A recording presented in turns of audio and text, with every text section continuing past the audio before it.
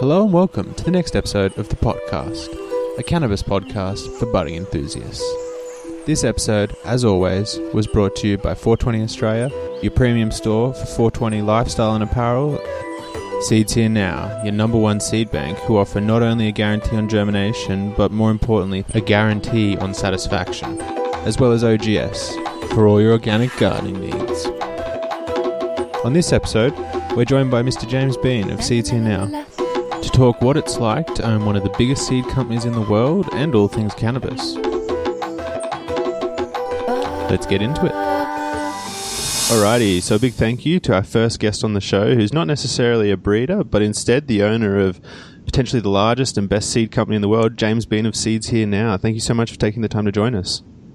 Well, thank you. I appreciate you reaching out. It was nice to meet you at the Emerald Cup, and thanks for following up. Yeah, no worries, and thanks for coming on again. First question I've got, going to deviate a little from the normal first question, is, before we get into it, have you ever considered yourself to be a serious grower? And if so, what strains were you into at first? Yes, so the whole serious grower, master grower, evil term, I don't comply with generally. I think the way I try to tell people, it's a weed and they call it that for a reason. Try to learn something from everybody every day, and you'll get smarter. He who thinks he knows it all at the end of the day has got a lot of learning to do and maybe needs to find something else, because there's always something, the tricks that an old schooler can teach you, or tricks that a new schooler can be like, hey, check this out. You're like, oh, technology, that's cool. But yeah, I did grow. I had a 10K grow right before I got into when I picked up about my 12th breeder. It became, I had to sit down and talk to myself and decide, do I want it to be a liability if my grow got popped? Because I have a hard time growing numbers, like a lot of us do. And so if my grow ever got too smelly, or if my grow got popped and I had the cops come, would it be worth risking my guy's business and everything I've built just because I wanted to grow a couple extra plants? And of course the answer to that was no. And so I stopped growing. I still have all the equipment in my garage. And then oddly enough, 3 days before Christmas this year, I now have 35 breeders.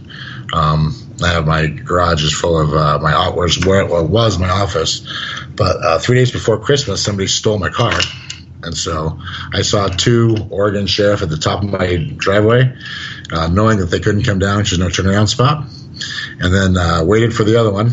The other 2 showed up, so they both could all come down. I said, how you doing? How can I help you? They said, oh, hey, Mr. Collins, can we look in your garage? And I said, well, normally I would let you, but do you have a warrant? They said, no, we just looking there. And I usually would fight them on it, but I ain't got nothing. So I opened it. I said, what's going on? They said, well, actually, your car's been stolen, and it's been involved in 2 accidents in 2 different counties. We wanted to make sure that it wasn't here and it wasn't in your garage. And so through no fault of my own, I could have had my game exposed and have put my breeders at risk because somebody decided to steal my car and the cops had to come and check that it wasn't in my garage. And so it just wasn't worth that risk to me, and so I stopped growing. But which is hard because I got a lot of sometimes maybe your girlfriend isn't the nicest, so you have to go double work out there, and you got a lot of work to do in the garage. And so that kind of took, I got to go take loans, or I got to go clean up, kind of took that element out of there.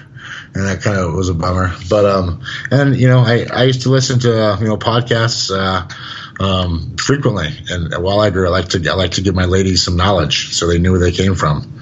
And so I'd play the podcast. Little grower's tip.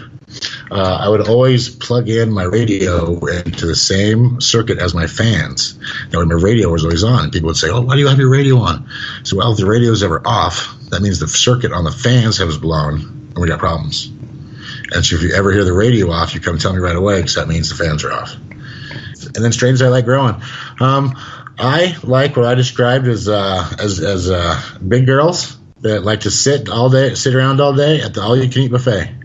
So I don't like finicky daddy's girls. I don't like drunk college girls gone wild, Gorilla Glue type girls, because they have a couple drinks in them, then they need some support. They're all You know, so you gotta support them. You gotta, and they finish great. They look pretty in the end. They put a little time into them. They work out. But I liked probably one of my favorite strains was Blue Dot. I held in my collection for a long time that I got from Obsolete out of a 5-pack. I grew 5. One of my old sales guys grew the other 5. He did it better. He had it turn out to 29%. I got mine to 26. But both just great phenos, monster colas, very easy, trimmed, non-finicky, weren't touchy. Like when I say finicky, I think Girl Scout cookies are really finicky. Like they're like a high school girlfriend. You take them to dinner, they don't want to eat. Like they just don't feed them. And if you're late, they kind of give you a look. You're late. What? And I was like, man, you bet you're just always complaining. And so when I had them on a tray with my all-you-can-eat ladies, they were not happy. So man, I don't know if they got blamed or what, but I made one of the worst mistakes that another grower tip that I had done is I was like, well, these cookies are so bomb that I'm just going to go run a whole room of them. Before I had ran one, I decided I'd run a whole room of 40. And about week 3, I was like, oh god, what have I done? Now I got 6 more weeks of this crap. So always, you're gonna flower a plant. I guess always make sure you run it and try to learn its in and outs, or learn how finicky they are before you make a major investment. That's some good advice, man. These analogies are just crippling me. So good. So I try to make it easy for people. I've done it. I've screwed up. I've cooked the plants. I've made my tents too hot. I've had the jungle swamp going. And so now I just try to help people to get the good strains, or get strains that they're looking for, and that will be hardy and not give them any headaches. So to say, I mean, if you want strains that give you headaches, I'm glad to sell you those too. But you're going to know what you're getting. Yeah, nice. If we kind of fast forward a bit to nowadays, how would you describe owning, a seed company as big as Seeds Here Now in one sentence for someone who probably underestimates what goes into it? I'd say a dream come true, and a nightmare that you never knew existed. There's so much behind it, between the ability to my contacts on my phone are amazing, and it humbles me every day that I'm looking at. Because one thing about Seeds Here Now is I have to verify you myself. We have a very big vetting process. I have to meet every single one of my breeders. I get my gear from my breeders, directly from my breeders. I don't meet up with a middleman. I don't talk to somebody in between. Because if that somebody has like a heroin problem or some kind of issue and he's repacking packs, I guarantee everything we sell. So we have a 100% satisfaction guarantee. It's not germination. It's not we hope these are gonna pop. It's if you're unsatisfied, if there's too many males, there's too many females, if King Kong comes out of the sky and squishes all of your seeds and you think it's my fault, send us an email, we'll make it right. So we don't want people to go back to clones. Yeah, so that brings up an interesting point. You guys are the only ones, as far as I know, who offer that guarantee of satisfaction. Now, the first thing that jumps to mind is why would anyone shop anywhere else if you've got that level of guarantee? But more so, how many emails must you get from people trying to scam you out of seeds? So a lot less than I would have thought. And so I started as a one-man band in 2010 as Washington Seed Bank, waseedbank.com. And I bought the state of Washington. I had one breeder. And then eventually now I have every single state seed bank, OR, Seed Bank, AK Seed Bank, CO Seed Bank, and then they all forward to seedsherenow.com. And that's always been my policy. But even when I was just one bank,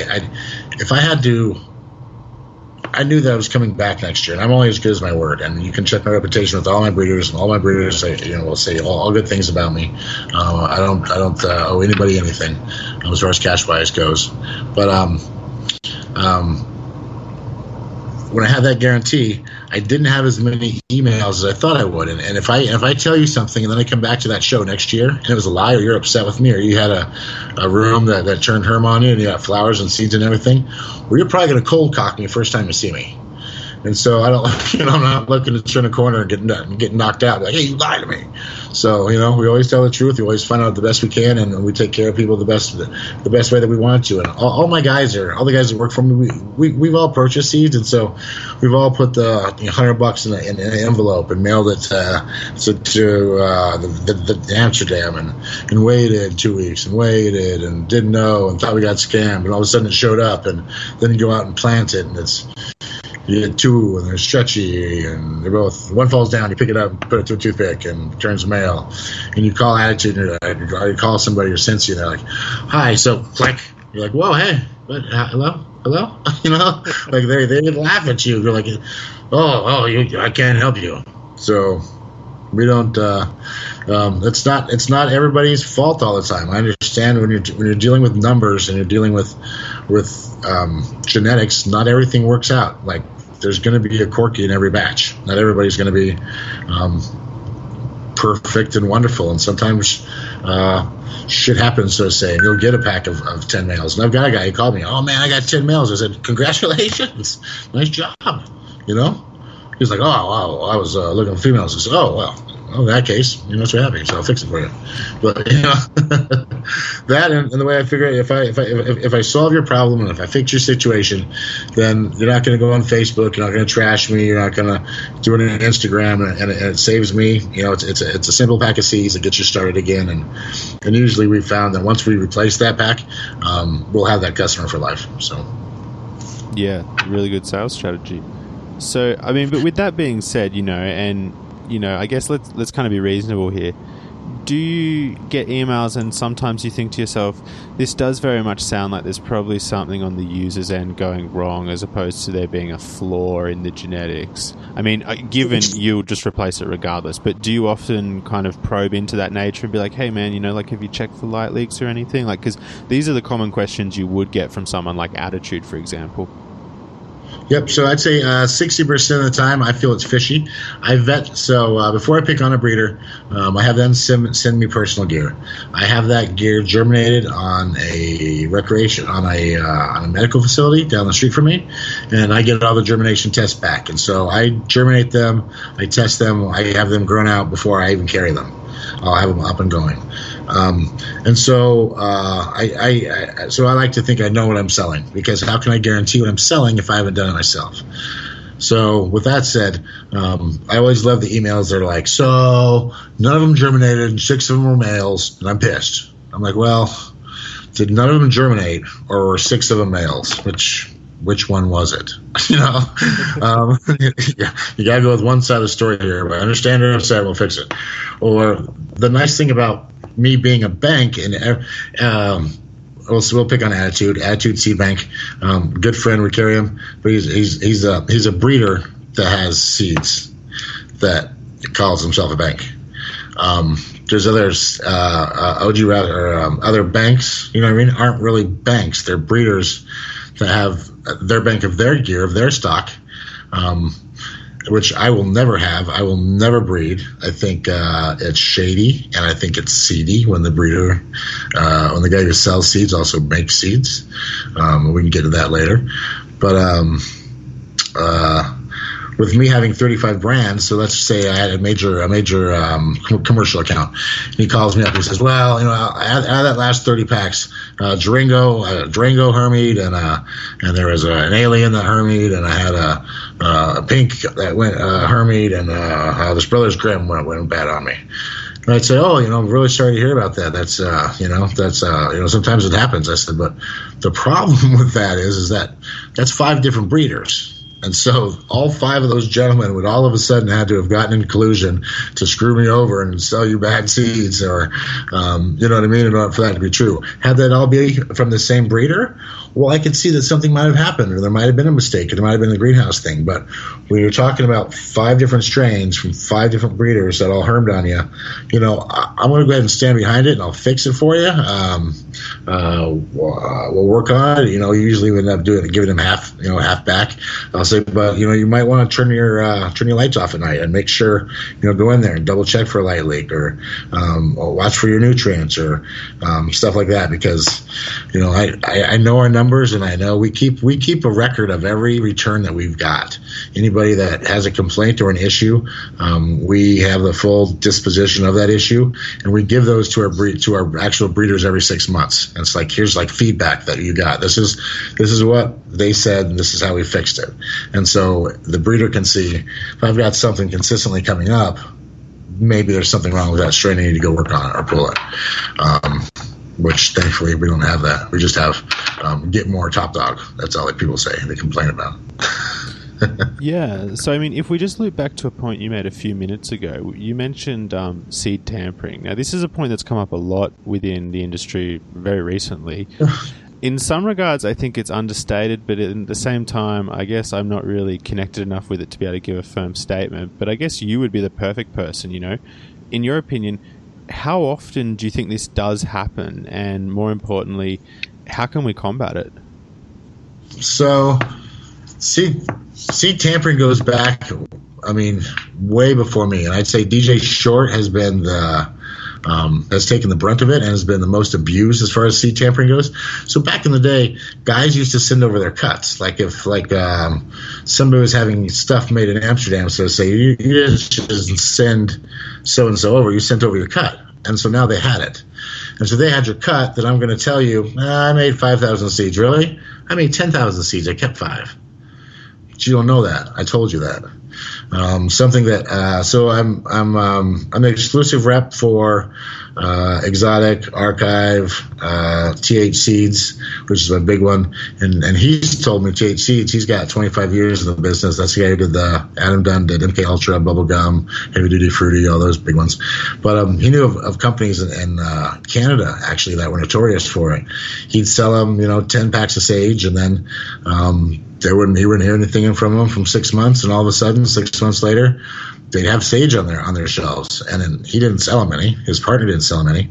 But if I took a 10 pack of sage, found a male, found a female, crossed them, made seeds, sold them as sage, you as a consumer would think that you grew sage. Now genetically, I screwed all that up. Like I did some inbreeding with little selection, and just took a male and Bubba and his stupid sister and crossed them and really messed up their gene pool. And you're not going to have the genetic potential that you would have had it been done right, or had it been the original sage from TH Seeds. And so not only does it screw the customer, but it screws the breeder, because now you've got a bad taste in your mouth that just because I'm on a bandwagon this week, it seems Crop King is the next big guy. He's in the front of every major magazine, and I tell these magazine guys that want me to advertise with them, I'm like, look, when you quit screwing your customers, I'll advertise with you, but you open the front of Crop King. He's got 32 strains. One of them is a blueberry, and one of them is an Azura Haze. So I get on the phone, I call DJ Short, I said, hey, I thought I had exclusives. I got Crop King selling this stuff. He's like, I've never sold Crop King. So I go back and then I look at Crop King. I'm like, oh, well, they're not in his packaging. He's not saying DJ Short's blueberry. He's just saying blueberry in different packaging. So he's just playing off the name. And people who are just getting into the industry are like, oh, blueberry, that's what I want, that's what I like, and they buy it. And I had a guy come up to me like three trade shows ago. He's like, yeah, I love blueberry once, it wasn't so great. I said, did you get it from Canada? He's like, yeah. And I opened it in front of the magazine. I said, did you get it from this guy? He's like, I think I did get it from that guy. I said, well, unless it came in a matchbook with 13 seeds, it's not a true pack. I said, so, but the problem with genetics is that I can take 2 sages and cross them and make more sage seeds, although they'll never have the genetic potential as they originally would have. I've screwed the customer out of what he can do. And you can be the best grower in the world and know everything and have all the book smarts and the street smarts in the world. But if your plant only has a genetic potential of making 15% THC, you're never going to hit 20. It doesn't have the potential to do it. It has nothing to do with you or what you did wrong or this or that. It's the plant's potential. If the plant had a potential of 30 and you screwed up half the time, you'd still walk away with a 20 because it had a 30% ratio to start with. So Yeah, wow. I mean, you just hit on so many good points. Yeah, first of all, fuck Crop King. Yeah, I mean, it makes me cringe. It does. He just takes money out of so one of the reasons I got into it too is I've had I did my thing in the past. I've had my fame, my glory, whatever. I like to work with all the guys I work with now are guys that made the original strains. The guys that I felt did it when they weren't supposed to and took major risks, and basically paved the road that I now drive on. And so if I can help those guys or give back to those original breeders before all these trend chuckers get a hold of them and start watering down their strains, then that makes me feel good. And that's why I have such a heavy vetting process, is because I don't want to support the guy that just took, Crockett's strain and exotic and wants to sell it. I'm like, well, no, like you didn't do anything. You took this guy's and this guy's. You took two people's homework and turned it in. I can't support that. Now, if you took that croc shit and pheno hunted it and found a super male and then bred to something, you did work. That's something else.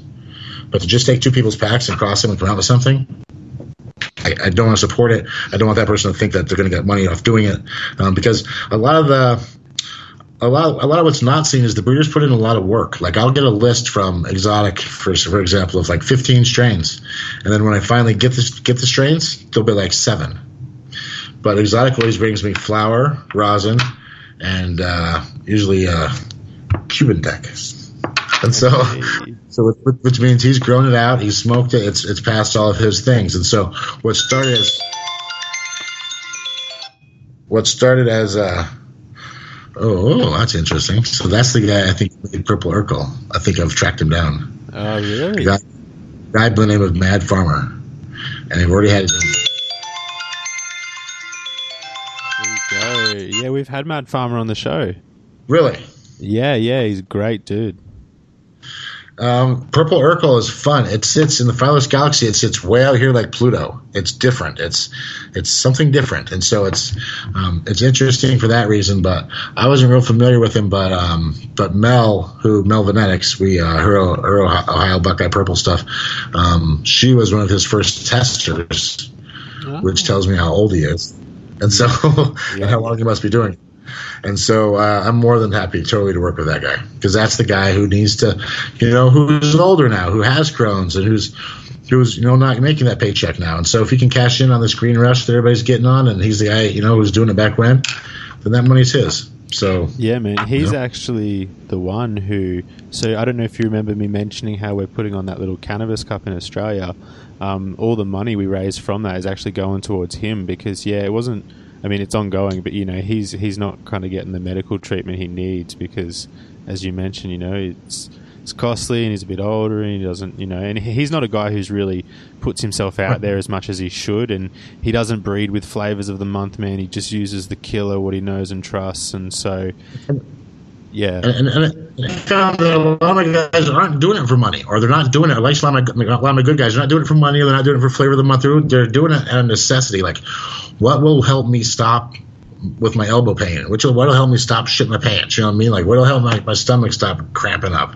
And so it's more of a before we introduce science to it, it was a hit and miss, and kind of I'm going to grow this strain and mix it with this, and we give it out to my people, and tell me how it works on this, and tell me how it works on that.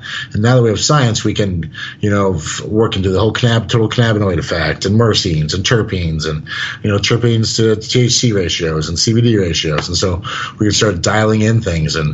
But by us only knowing a few of the cannabinoids that are currently out there, that's like me taking the entire pain catalog and saying, here's aspirin and Tylenol, and that's all you know about. You know what I mean? There's so much more morphine and all this other crap out there that's in that breaks up the pain category. But we're just getting into this plant, so to say. If I walked out of the rainforest tomorrow with cannabis and nobody knew about it, I'd be given the world peace prize, I think. It's going to save so many people. But now I just think our government, we've spent so much on propaganda and lied to so many people, and the proof is in the pudding. I've seen a girl go down with autism into a full grand mal seizure. Her mom pulls out a vial, 2 drops of THCA. Within 3 minutes, she's fine. And so you can tell me gasoline in that vial. I don't care. Whatever it was, it stopped this girl in front of me, and it's you can't argue with it at that point. I mean, it's just you've seen it, and it's it's touching.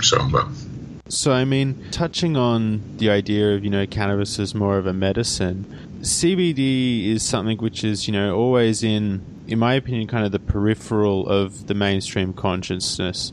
What's the best CBD you guys stock in your opinion?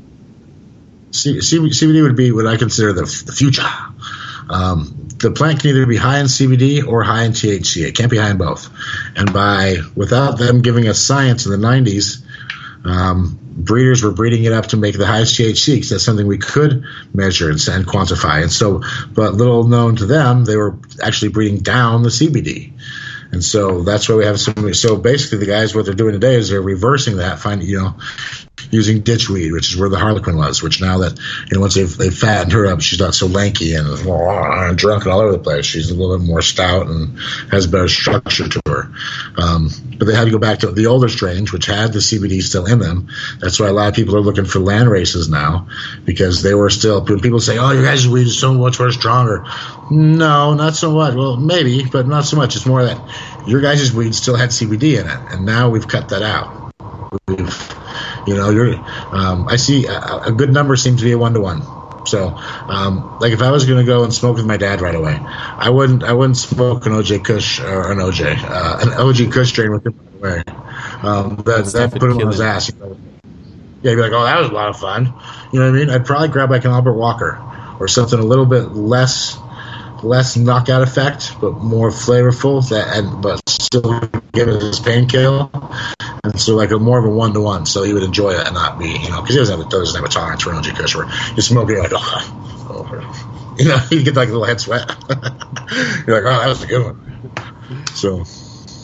Yeah, so have you guys ever thought in... Oh, so the answer to that question is, I like to work with the real guy that did the thing. And so we work with the guy who made Charlotte's Web. Charlotte's Web was actually stolen from him. He got kicked out of the building. It was made by the company TSK. The guy's name was Tu. It's not the Stanley's fault that they grabbed it. It's the Stanley's fault that they grabbed it, tried to patent it, and make money off of it. And that's why I don't like them. But the gentleman Tu brought it over from Boston, and it was originally called Wu 4, and it was named after the Wu-Tang album Wu is for the Children. And it was the fourth pheno of the Wu-Tang of the Wu for the Wu 4, Wu is for the Children. And they couldn't read his writing, and so they just said R4. And so they called it R4. Grew a whole bunch in their greenhouses. It didn't sell because it didn't get anybody high. They couldn't figure it out. Insert Charlotte's mom looking for something that'll help her. She's reached the end of her lengths. She's tried every pain med that there is. Trying to find some cannabis now. They're like, well, we'll make you a deal on this. It's cheap. Make it to a tincture. It helps Charlotte. Insert Sanjay Gupta. He comes, does a story, says, hey, I was wrong. Let's put these two together. Charlotte sees the plant. Charlotte's Web. But I guess it has a very variegated leaf structure on it that's pretty unmistakable. That they think maybe that's like the webbing, and that's why they called it the web. But so I worked with him. Charlotte had a sister. Her name was Shirley Temple. Shirley is a 17-to-1 CBD. We've also got like a high voltage, which is 22-to-1. We've got a high voltage is going to be an AC/DC cross with Trey Kenhar. We've also got a dirty bird, which is Canatonic crossed with Super Sour Tsunami, the Canasu. And then we've got his new line is the dirty stuff. Dirty Bird. So the dirty line is the prodigy of the bird crossed with his male, whose name is Ron Jeremy. Ron Jeremy is a 17-to-1 CBD male. And so when you cross that with a 32-to-1 CBD female, use the Punnett square, and they both lean towards the CBD side, you've got close to damn near hemp. You're hitting the lines at 0.03. And so that's where he's going, and that's where that line is. And so cannabis basically, but CBD numbers and under the 0.3, because in the States that's where it lies. Is 0.3% greater than is THC, 0.3% less than is CBD. So. But TSK is doing everything, and his higher stuff, like I said, anything with the dirty line, that's that's with Ron Jeremy. So all that's going to be in the 30 plus, and those are going to be better for concentrates and tinctures more so than smoking, because they're not going to be like, I smoked all that, it didn't really get me high. Well, you really didn't need to smoke all that grass media. You just needed the concentrates from it. Yeah, okay, that's a good point. And so, ultimately, where do you see CBD strains going in the future? I've always had this idea that, to some degree, there will be maybe, say, a low percentage of CBD, maybe, say, like 3 or less percent, bred into a lot of kind of regular recreational strains, and then maybe like people start to kind of notice the underlying benefits from that, and that kind of gives it all a bit of traction. That's just like my own little idea. What do you think's the future for CBD? So I never thought that we'd get cannabis passed on the backs of children. That's for damn sure. But that's exactly what happened. It's you can't argue with science, and you can't argue with, our body has an endocannabinoid system which is built to take in cannabinoids. Well, the only place that has cannabinoids is weed, and so if I'm not, how am I supposed to intake them, which my body says I should, if I don't have that ability to? But CBD is, like I said, it's the future. I see a lot of 1-to-1s. I see a lot of guys.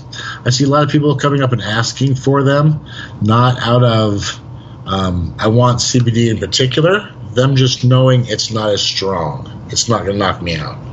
Not knowing the full benefits of what it's going to do, and it's non-psychoactive, and that'll help my elbow not hurt when I take a hit. You know what I mean? And so, but they're just going after it because it's, I don't want the stuff that's so strong and nails me, lays me in the couch. I'm like, hey, I get it. Let's go for some bubble gum or something. Let's go for something that's a little older, that has messed with. So. Yeah. Okay. And so this may be a bit of a weird question, but in the last few episodes, we've been talking about kind of those real old school catalogs, from like Neville's Seed Banks and stuff like that. Have you guys ever thought about maybe doing some physical catalogs of your own, just so for maybe in 20, 30 years time, people can look back and be like, there's the Cube by Exotic. That's now the equivalent of the NL5 Hay, maybe that's a bit overstating it, but you know what I mean? So that they can have the same enjoyment. Possibly, because I'm that nerd that had the catalog on my bathroom toilet, and so every time I'd go in the restroom, I'd be like, you know what I mean? I'd circle them, and I memorized them, and I knew which every cross was which, and I knew that, look at this, you do that, that's got to be good, And so I have those catalogs, and so I definitely I think we'll get there. I think it's a fun idea, and we may have to put one out just for printing is so cheap now. You don't have to buy whole dies and whatnot. You can get digital prints, but we may just for I want to do a calendar, and I wanted to do a calendar. A catalog would be good as well, but. When I first started, I had 27 strains, that's what we had. And now we've got upwards of 600, 700. And so now we can do an actual catalog. To where in the past, it'd be like, here's 27 strains. Yeah. And I was like, So. That's cool to know that the size is now there to merit it. So recently you guys started Cedarholics, and for those who don't know, this is like a new site. It's like an auction-based platform. A lot of kind of rare or discontinued lines go under the hammer type thing. I think what's most unique about this for me is that, as you've stated, much larger percentage of the end profit goes to the breeder than what would normally in, say, seed sales. What kind of gave you the idea to address this problem? Because, it's cool that there's like an auction platform, but it's also you're addressing another underlying problem in that there are some issues out there who are kind of, wishing they would get a little bit more money. So it would for the auction-based platform for Cedarholics, it's hard for me to sell that pack at X amount of dollars and keep too much of it, or keep it because there's only 1 or 2 of them, and so why, that breeder can sell 1 or 2 of them by themselves, and so why should I take all of it, or why should I do the majority of it? To where if I just provide them a platform on which to do it, then they can go through, because all my breeders have fridges. I love it when I get a text mail, clean out my fridge. I'm like, because now the grades are coming, My guy Gold Coast has 3 fridges that he keeps the stuff in, and so they all have their back stock there. They're going to come back and work later on, or extras of this in case they needed to go back and look for something else, or and so. But they're not going to get rid of them for cheap, because then somebody else is going to have that baby, and in today's market, somebody else is going to buy that pack, start chucking with it, and boom, again, another seed company. And that's definitely not what they want to happen. And I can't set a price for them because I don't know what a pack of Starfighter F2s is worth these days. I've had them sold for $1,500. I've had them sold for $3,000. And so I don't know what a fair price is for those. And it's not a matter of greed at all. It's also, if you will, somehow a matter of fairness. If I have like 250 people trying to buy them all at one time, it's like the guy who has the facility that wants to put them in his catalog, or he's going to get them. And we are talking rare strains. We're talking, Starfighter F2s. That's what Mike based a lot of his line on. I mean, there's a good possibility you could find something better than what he has in it. And if a breeder gets a hold of that, well, there's a seed company. And so the only way to get these guys to get rid of those things is to say, hey, I'll give you the majority of the money. I'm not going to keep it. It's not fair. So you keep it. The way it'll work is it's basically like eBay for seeds. You get a basic amount of pictures. It's a charge per post. If you want to highlight it, it's a charge. If you want this, it's a charge for like 25 cents. You know what I mean? Like those kind of like wussy price type deals. If you want pictures, it's like $2, 25 cents a piece. So, and then the breeders can actually, and then there's the big thing about me is chain of custody, because I guarantee everything. It's got to be what it says it is. Verified genetics. You cannot have tampered packs. You cannot deal with shady people who may have tampered packs. And so the breeder keeps the pack once the bid is won, and the payment is cleared. We ship a shipping label to the breeder. The breeder takes care of it. Once the courier has marked it into the tracking system, we pay the breeder. He gets his money, and the person gets his gear, so to say. And then if he has any questions, he knows exactly for the breeder he got it from. And then all the breeders will have a like exotic at seedshare.com email. So you're always welcome to email them directly. But there's never any chain of custody. There's never any worries of hey, I just paid $10,000 for this pack of seeds. I hope it really is what it is. Well, now there's no question. You bought it from Breeder Steve, or you bought it from Lauren, or it's Obsolete's pack. You know what I mean? So, and by breeding with some of those guys, they've got some bombs in there. Like Leo just sent me from Aficionado, 6 of the Magnum Opus, 4 of the Kim Dog Special Reserve, 1 Golden Lemon, and 6 of the Rosé Especials. And the Rosé Especial is the Zittles cross with Lung Valley. Oh.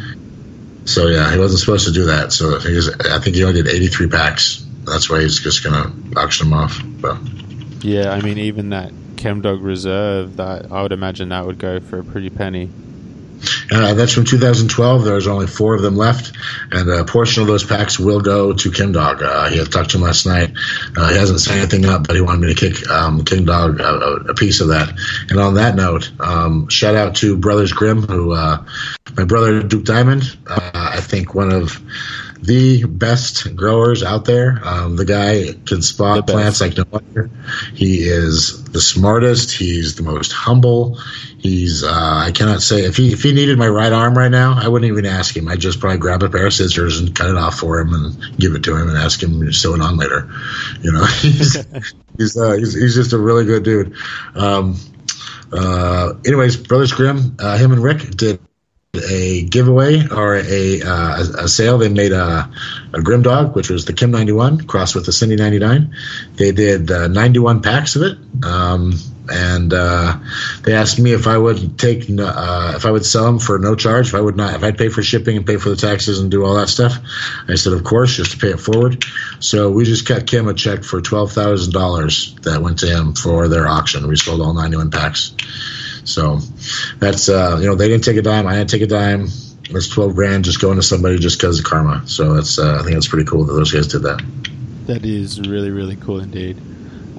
With that being said, have you heard from Chemdog Mass G whether there might be any potential to get some seed lines going in the future. I heard that ChemDog Industries is starting to get the wheels in motion, so to speak. What do you know about that? Some things I can talk to about that. So I'm in Boston right now for CannaCon. I had offered ChemDog a pretty penny to come sit down here and sign some T-shirts. It's one of my beliefs that the West is where it's at for now, but the East is where it will be. And I told him, I said, you own the East, whether you feel you deserve it, whether you feel you feel shy about it, however you feel about it. ChemDog is a name, is a thing that holds power and precedence in this area. And you can get paid just for showing up, just for doing things, just for selling a glass. But he didn't seem to, for example, he took a pin company meeting this weekend instead. So he's in Denver at a pin company meeting trying to do some licensing there. But I think he did talk to me about releasing his seed line when it comes online. So I guess that's a yes to there being some ChemDog lines coming out. I know that Mycotech right now is using a lot of his gear. Has used his Snow Dog, and those are I wouldn't say under the tutelage of ChemDog. He knew what he was doing before he has a degree in it. But it's all about the strains, when it comes down to it. You can be, like I said, you guys, you can have, for dispensaries, you guys can both build great, giant, golden dispensaries with the best customer service and free blowjobs on the way out. But what makes a customer come back to your store next versus the guy next to you is, the product on the shelf. If your product is better than the guy next to you, that's how you get customers to come back. And you don't get that with clones. You get that with seeds. Yeah. So. And so.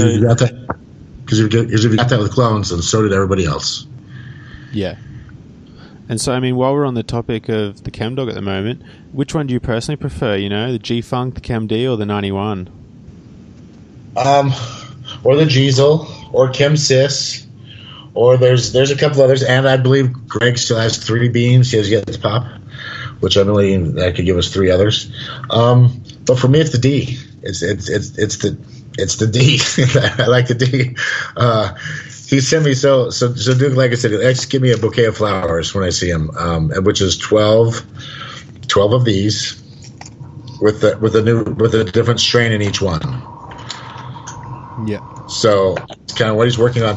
I really like Tommy doing it as a breeder. He takes steps. Not everything is done quickly. You can't just throw this and this and that equals that.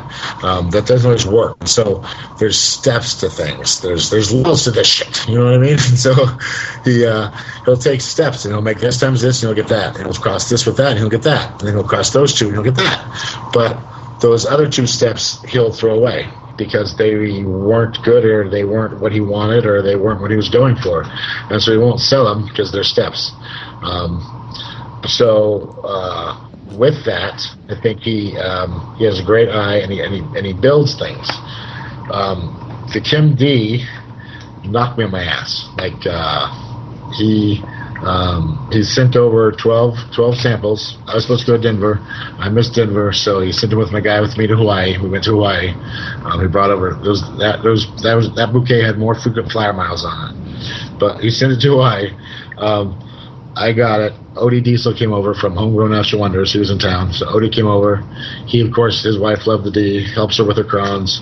We smoked like 2 bowls of it. They left, and I just sat there.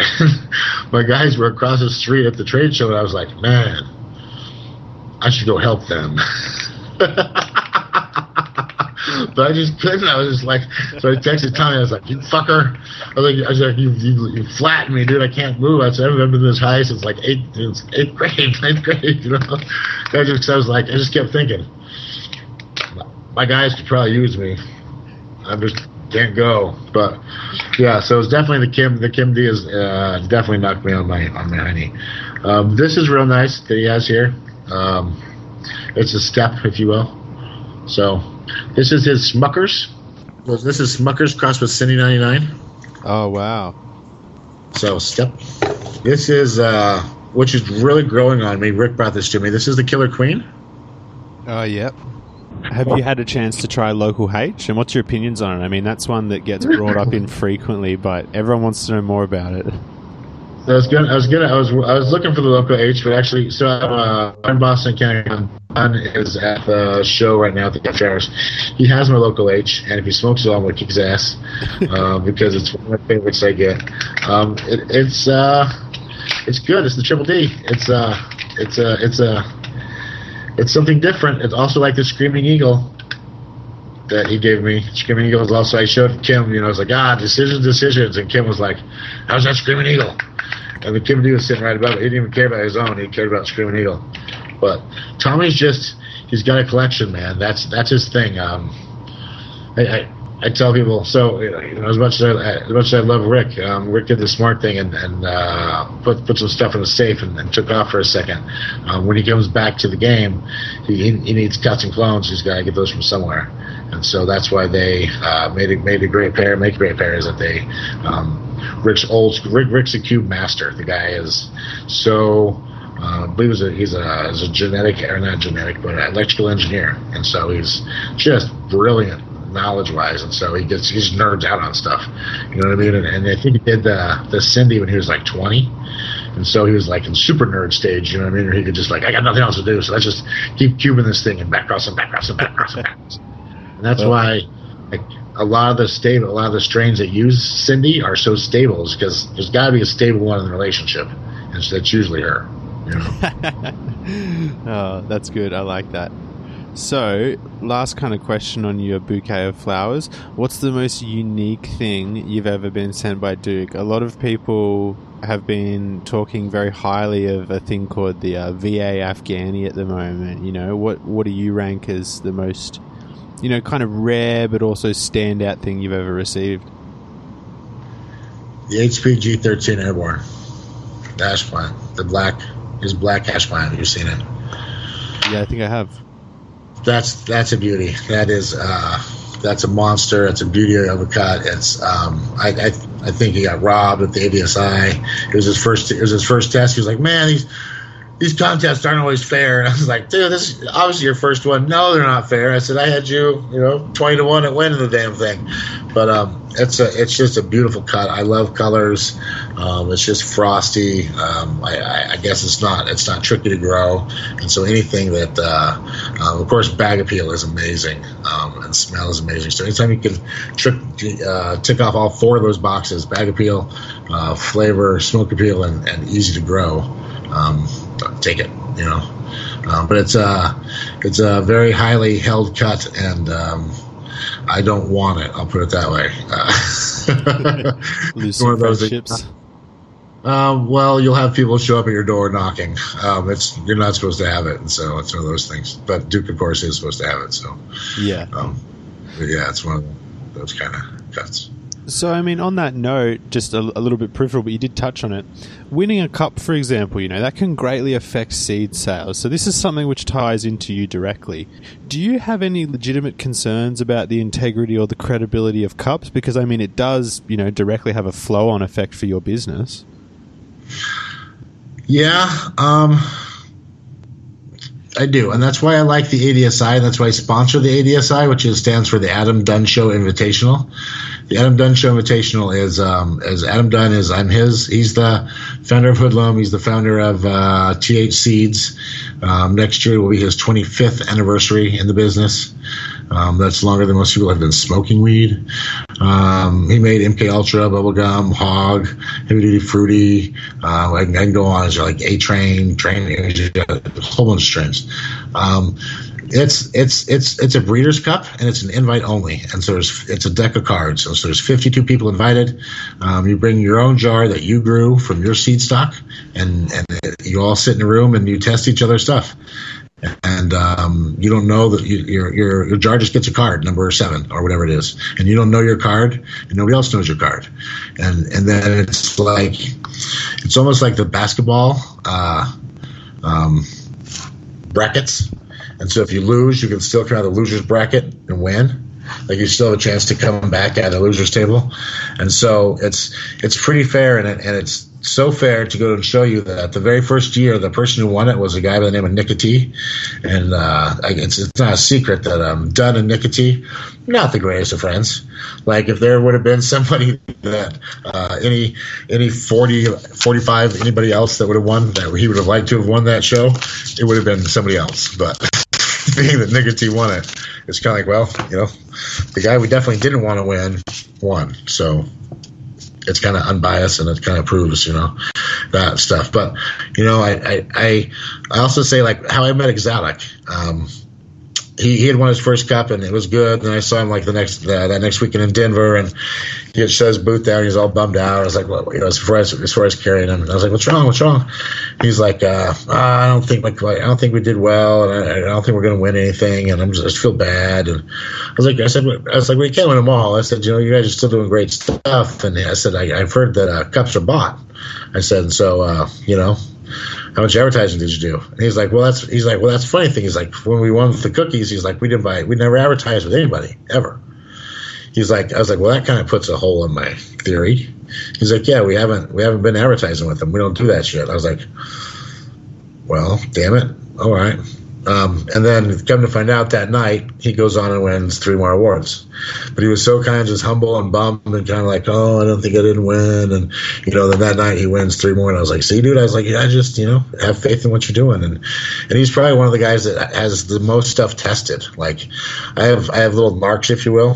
Analytical 360 lets their testing results out. And so I have people that will like question me. They're like, hey, why is he testing this? Why is he testing this lime citrate? What's he doing? Like, I don't know. I'll ask him. But he's always, you know, running beans and having them tested, looking for stuff. So. Yeah, awesome. And I mean, just quickly touch on that point before. As far as I heard the ADSI was one of the most trusted cups there was anyway, because I mean, our bud Rob Carney, he won the other year, and you know, he grows that fire, so you can have faith if he's winning it. It's legit for sure. And it's for breeders by breeders. Like, it's not just like you're a magazine writer and you're a distributor owner and you're a bud tender. It's no, these are other breeders. These are my peers that grow and are in the same industry, and they're either telling me that it's good or that my shit stinks. Because unfortunately, a lot of the breeders, they just due to the history, they sit in their basements. They talk to their fanboys. Their fanboys tell them their shit doesn't stink and it's the best fucking thing ever. And then when they hit real life, they're like, "Oh, what? What stinks? What?" You know, they get brash and they get a little rough. And I'm like, "Hey, it's okay. You know, everybody has their opinions. You know, it's fine. Don't take it so hard." Well, you said my shit stinks. And I'm like, "Well, no, it happens. Tell him his shit stinks. You know, So, you know, it's and when you're talking that kind of caliber, like Exotic and Crockett and Bog and Archive and Snow High and Bodie, and we're talking these great growers, these great breeders of all, and cultivars of different strains. That's pretty high standards. It's a pretty tough group to win in. I mean, and so yeah, I wouldn't enter. Yeah, because I don't think there's I grow good and I grew some fire, but there's definitely people that join the ADSI's invite, so it's a higher caliber of thing. And then that's going to go down at the Emerald Cup this year. Because the January thing or the July fair went down, we're a major sponsor with them, and so they're going to give us our whole building and let us do the whole ADSI there, which I'd like to do 2 separate cups, like the Emerald Cup, the Outdoor Cup, and then the Breeders' Choice Award, which is the Breeders' Cup, and then the overall winner. So yeah, stuff for work. That sounds exciting. And so, I mean, just to kind of swoop back in on the topic one last time, just recently I believe it was this weekend gone by, Chalice went down, and like, by God, social media was in a frenzy about that. There seemed to be a lot of problems, most notably around the temperature situation and the availability of water. What do you think cups are doing wrong? Sorry, go on. It's northern Mexico. What do you expect? Yeah. But I mean, in general, what do you think cups are doing wrong? Because I mean, one claim I frequently hear is that there's just too much saturation. You know, there's too many cups in general. Do you feel that's the biggest problem, or is there ways where if they just made the cups better, we could have the same number, or how would you address it? So there's two things. There's bongathons, and there's collars collars on khakis on carpet, and there's bongathons.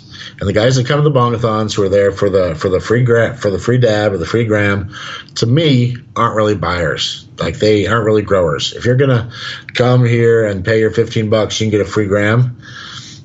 You know, you're not. I'm a grower. I'm not interested in smoking your $10 free gram. I'm sorry. You know what I mean? Like, I'm not. I feel that maybe some of my stuff may be better. And so people who join those are maybe looking for T-shirts, or maybe looking for accessories, or maybe looking for other stuff. And those you're going to get, 4 or 5 pack sales out of those guys. To where the other businesses that we do a lot more of, that we thrive in, are the business shows, the khakis on carpet, which is no smoking in the building, no displaying of cannabis or anything of the sort, but it's more of the business people. It's more of the insurance people. It's the more the trimmers, the blowers, the extracting guys. The guys are going to come and dump $20,000 on seats, opposed to join his girlfriend. I've never done chalice. I told my guys that talk to me about it. I say, and no offense to those guys, the guys that throw the chalice. It's a great thing. It's a great date. It just happens to be hot as fuck in the middle of the day. And so when it's 110, people usually don't come and buy things until like 8 or 9 o'clock. And usually that's on their way to the concert. And they're maybe and so they're looking for seeing some visuals. And maybe they're not really in the right buying mood to buy seeds. And so I see chalice as more of a concert, unfortunately, than a true show where you're going to spread the word and the knowledge of seed and the reasons to do it. It's more of a, my brand, you'll catch a pack here and there. Let's go to a concert kind of thing. Yeah. Sure. And I also saw the feds walking down around there. The feds were, I posted a picture. Which means they had to get county and local authority, because the feds just can't come in. They got to get local authority. And that's where eventually we'll get candidates. And they'll have to make a stand on that, on where they stand on canna, one way or the other.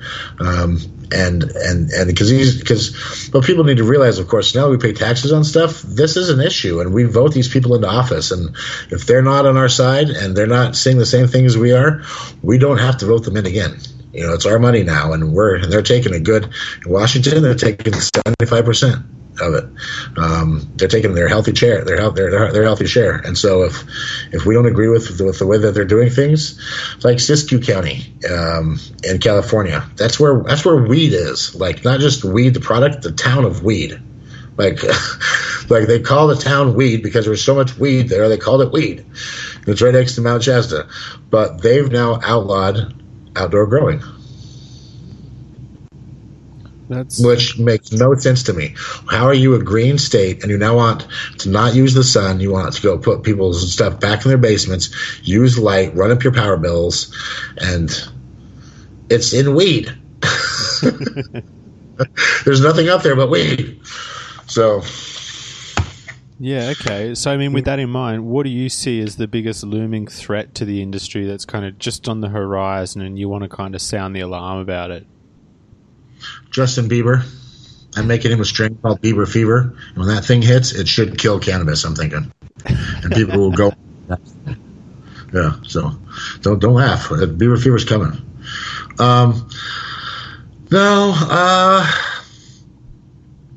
I guess to the eastern states, because the West has already kind of screwed themselves.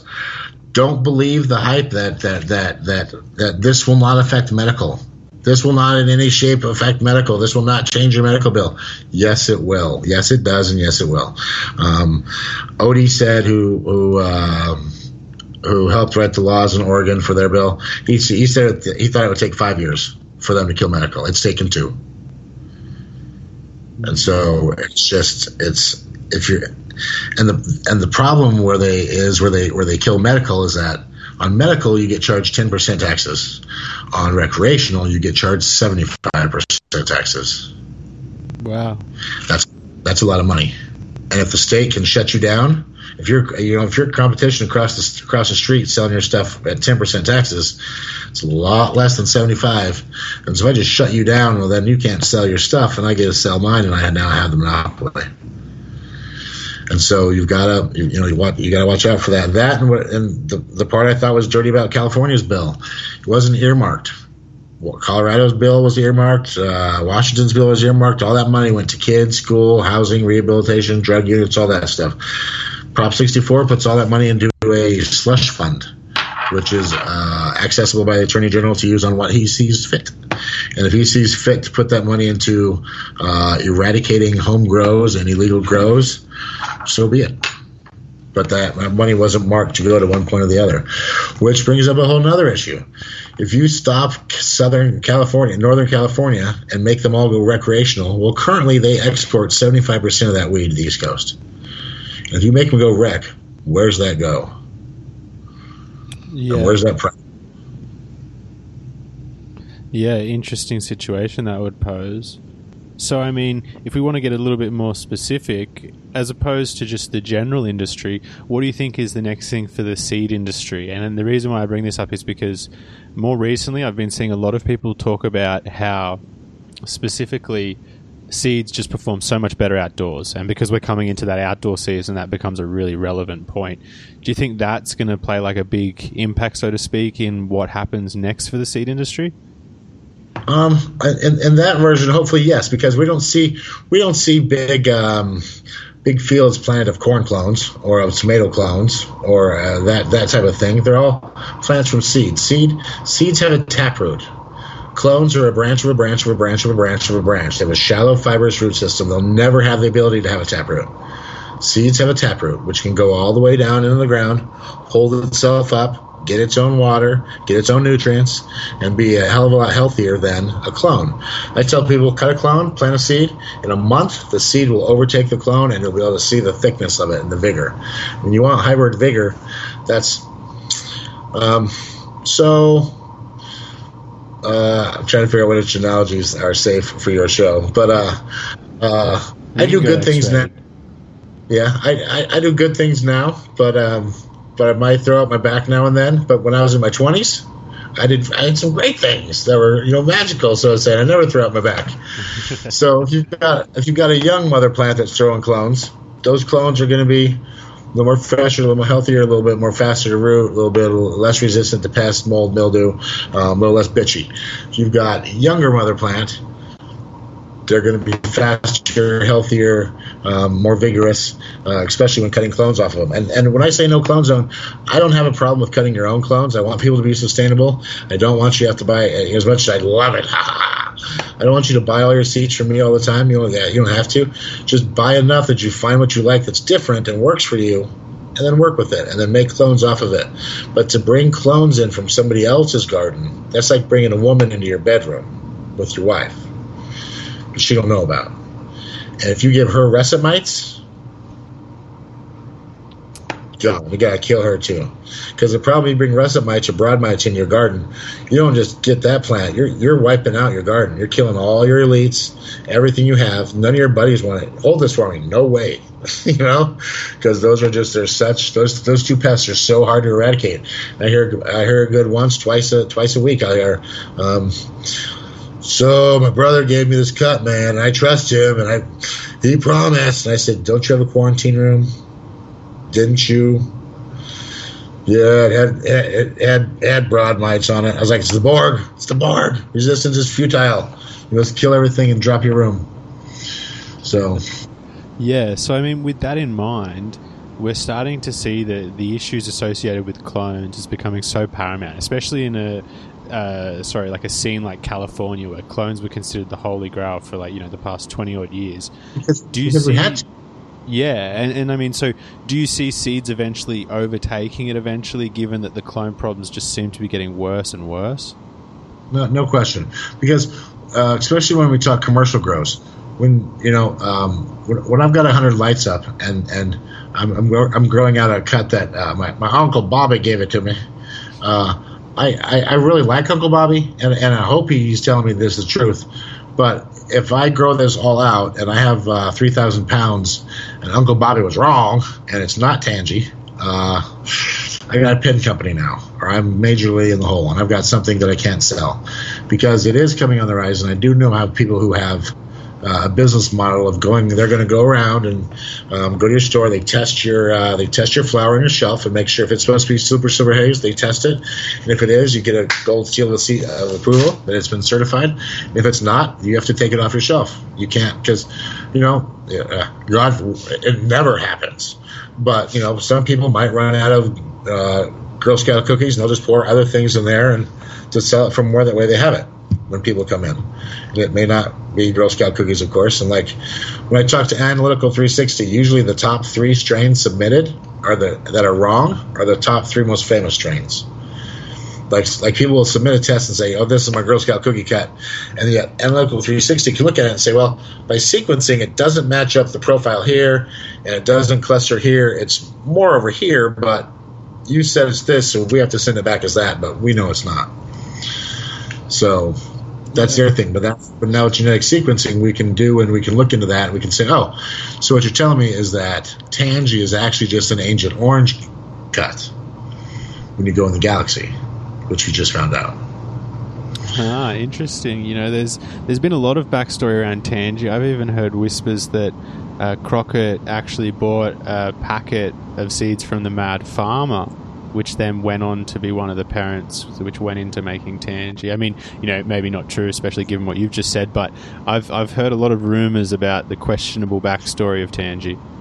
And that's the thing, and that's what makes me go crazy, that we've been such an underground community and market hush-hushes that, we were all able to tell stories and backstories and myths and whatnot.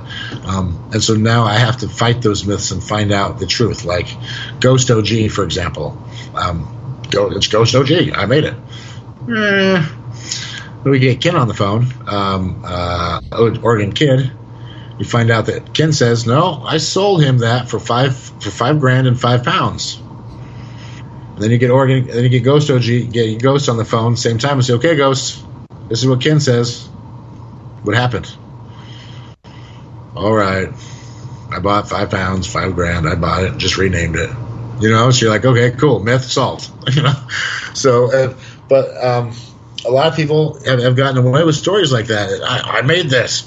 Maybe not. And now that we can sequence it, a lot of people are like, well, shit, I've lived off this lie, and I thought it was this, and now it's not. But yeah, if you look at Tangy now, it's a direct relative of Agent Orange, and which I think as soon as we get Cali-O and Orange Velvet submitted into the galaxy, that'll fill out the other corner, and I think other things will come off of those. Those will be parentage of that. I think Cali-O and Orange Velvet have a huge part to play.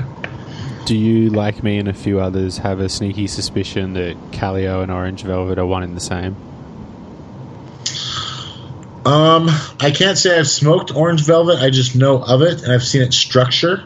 But I always learn something, and I think you should learn something every day.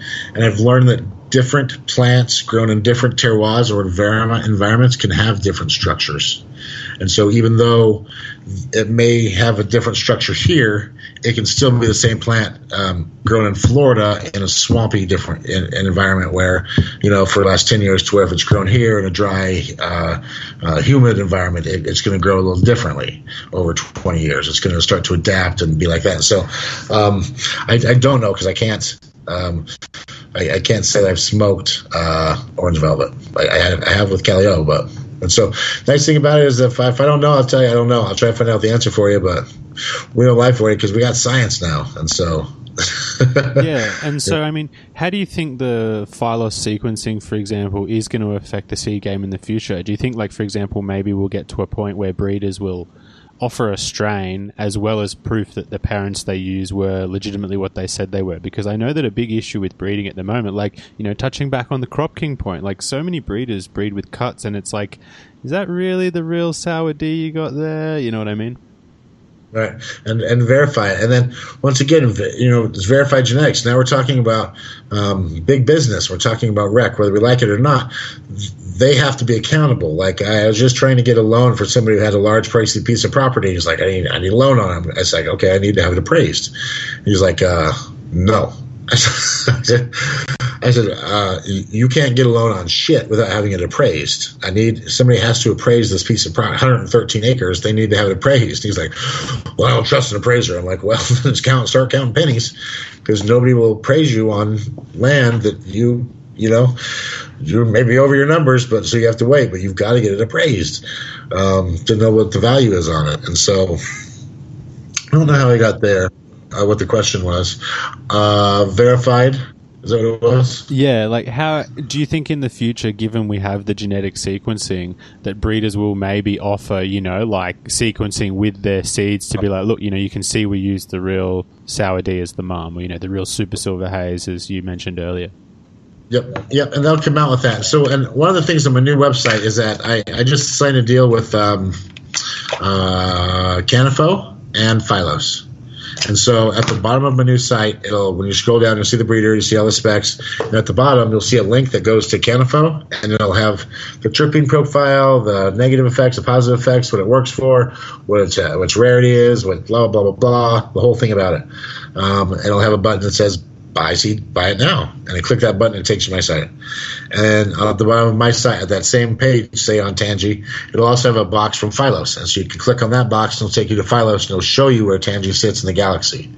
And that'll be all on the new site, ready for everybody to look at. Like we want to be as transparent as possible with the strains and what we have and the cuts. And so if we can link both those, get all the information for everybody growing and whatnot, then you have it. And through Canifo and through Phylos, they're a great team. And so where I just sell genetic preservation kits, like we tell people, these are don't get them wet, don't get them dirty. They will explode. And that's not my fault. So check your local laws. Don't get them wet, of course. But Canifo can tell you info on them, and Phylos can tell you info on them, and Google and YouTube are your best friends. But I cannot tell you about them because these are just preservation kits. Yeah, too true.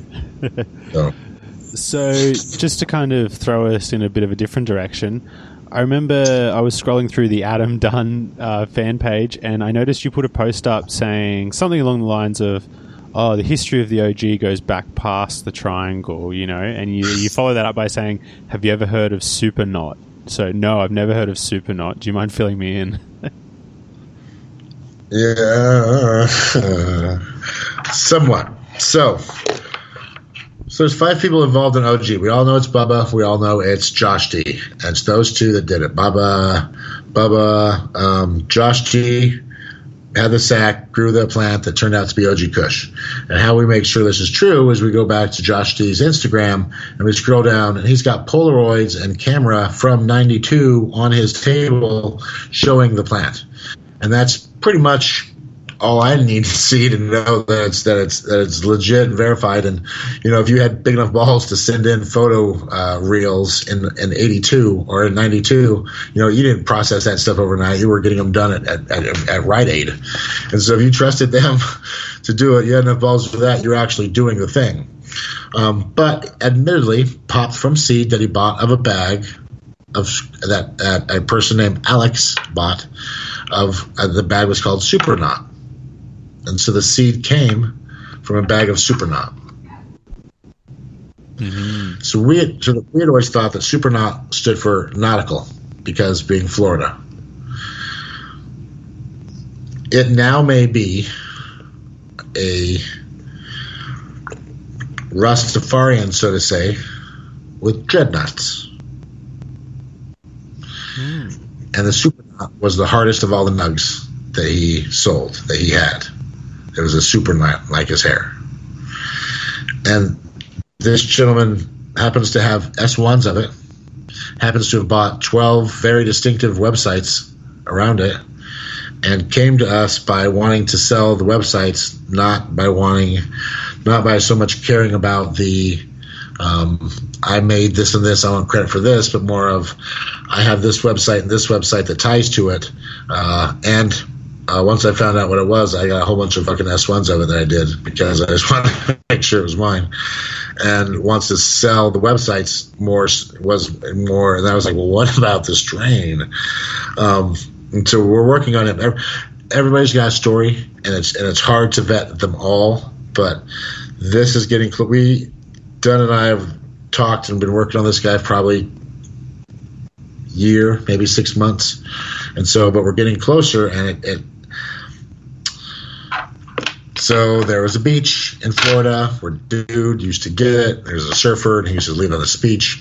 This guy lived on that beach, and Alex knew where that beach was. And so it's pretty much there. There's a whole lot of beaches and a whole lot of surfers down in Florida, and for those two to have both independently said the same area kind of leads me to believe that, yeah, it's going to come back to Supernaut. Now what Supernaut is, I don't know. And do you know the status of those seeds? Like, they're healthy, or like, have they been popped, or they're sitting there ready to go? Yes, once to prove that he did it. Yeah, or maybe not to prove he did it, but just to see what's inside. Yeah, yes and no. Like I said, so he's sitting on some websites, like a couple Kush websites and stuff like that he went out and bought, that he wants to sell from back in the day, and he's more apt, and he's more looking into that than I'm like, no, let's sequence this thing, let's see what it is, and then let's claim it, and whatnot. And he's like, well, I don't know about all that, you know what I mean? Yeah. Older people, they don't. So for the last 25, 30, 40 years, we've told people, don't tell people you smoke weed. God forbid, don't tell people you breed weed. Don't tell them that. And then now, like last 5 years, it's like, hey, go put up a pop-up and a sign and sell seeds. Yeah, do it on the side of the road. Like, you won't get busted. Sure, go do it. And these guys are like, no fucking way. Like the first ADSI, half the guys didn't want to show up because the way it worked, you had to get on a bus. You had to put your cell phone inside of a case before you got on the bus, and then the bus took you to a secret location because you've got 50 of what I consider the top U.S. growers. I mean, you've got Top Dog there, you've got Kim Dog there, you've got JJ, you've got AJ, you got Pinksky, you got everybody done there. You know, that's an interesting house for the wrong person to know about. And so to make it safe, everybody had to put their phones in a case. And some guys were like Chrome and Cornbread from Swamp Boys. They were scared as fuck from Dunn. They're like, this guy just comes up to with his microphones. He's like, did you make the light? Did you do this? And we were like, because they don't even like to be seen, you know? And so they didn't want to give up their phones, and they weren't going to, no way they were going to do it. It was just too weird for them. But once the first one went down, people were like, oh, I get it. It's a cool thing. And I was like, yeah, you know, it's more of a special thing. You don't want to be somewhere where everybody knows that everybody's going to be. That's how the mob works. It's a big shot. Yeah. And I mean, I can vouch for that. Without having directly said the words, I think, yeah, Ricky has said something to the lines of like, you know, he's not really into being in the public spotlight. No, and Ricky more so, definitely. Tommy Chrome, Swamp Boys will at least talk, and if I have to, man, if it's for you, I'll do it. But man, I just don't like it. That's why none of their pictures, they don't post any of their pictures. It's just obsolete. Same way. They believe it and it's law, but it's so worked into their heads, and they're such old school, you know, families that it's just, no, I'm cool. Just you be the proxy. They don't need to see me. I'll just keep doing what I do, and we're fine. But the problem with that is that they don't, like I told Obsolete, if you don't come out and claim Alien Dog, then somebody else is, and they're going to go by his thing until you claim yours. If they don't know that yours is out there, then it doesn't exist. Yeah. So either you claim it, submit it. And with Phylos, a lot of people, there's two camps on my teams, on my group. One camp with, like, say, aficionado and snow high and homegrown. They don't want to sequence because they believe that then they're giving up patent rights to the plant. Well, it's not theirs anymore. If you sequence it, then you have it. Then you can tissue culture it. You've got my shit. To where Phylos came, I had a show where I wanted Dunn to ask them about this because I don't want to be the guy that tells them the guys to do this and that's bad. So the way they say it is that you can't bring a number down to the patenting office and have it and say, I patent this number. You have to have a viable thing, a plant. And once that number, that sequence is made public, it's no longer patentable. You can't patent something that everybody has. And so by putting the strains up in the galaxy that everybody knows what they are, it makes them unpatentable because it's knowledge. And so it's kind of the other, because I see Dunn then giving up the Sage, the Sour, the real Sour D, the Zeta, and I'm like, God, what are you doing? Those guys are not doing that. But he's like, no. Then I see Bodhi giving them cuts, and I see a bunch of manic stuff, entering stuff. But some breeders also will just be like so hard-headed that they think that they have something that can complete the sequence, and if they don't give it to them, then that makes Phylos' job harder. If I don't give you Orange Velvet or Calio, then you won't have this. You'll have this hole, and so it'll hurt you. You know what I mean? And some breeders just want to play that game. But I see it as a good thing. I see it as a way to, for one, claim your strain, for two, get your name out there and say this is what I've done and prove it. If you did it, then you can do it again, or you have the children, or you have the parents. And then get the right people the proper credit for it, because a lot of shit out there is bunk. Yeah, okay. And so I just left that little audio pause because I don't know if you're going to want to cut this one out, so I always do that. I want to know, is obsolete alien genetics?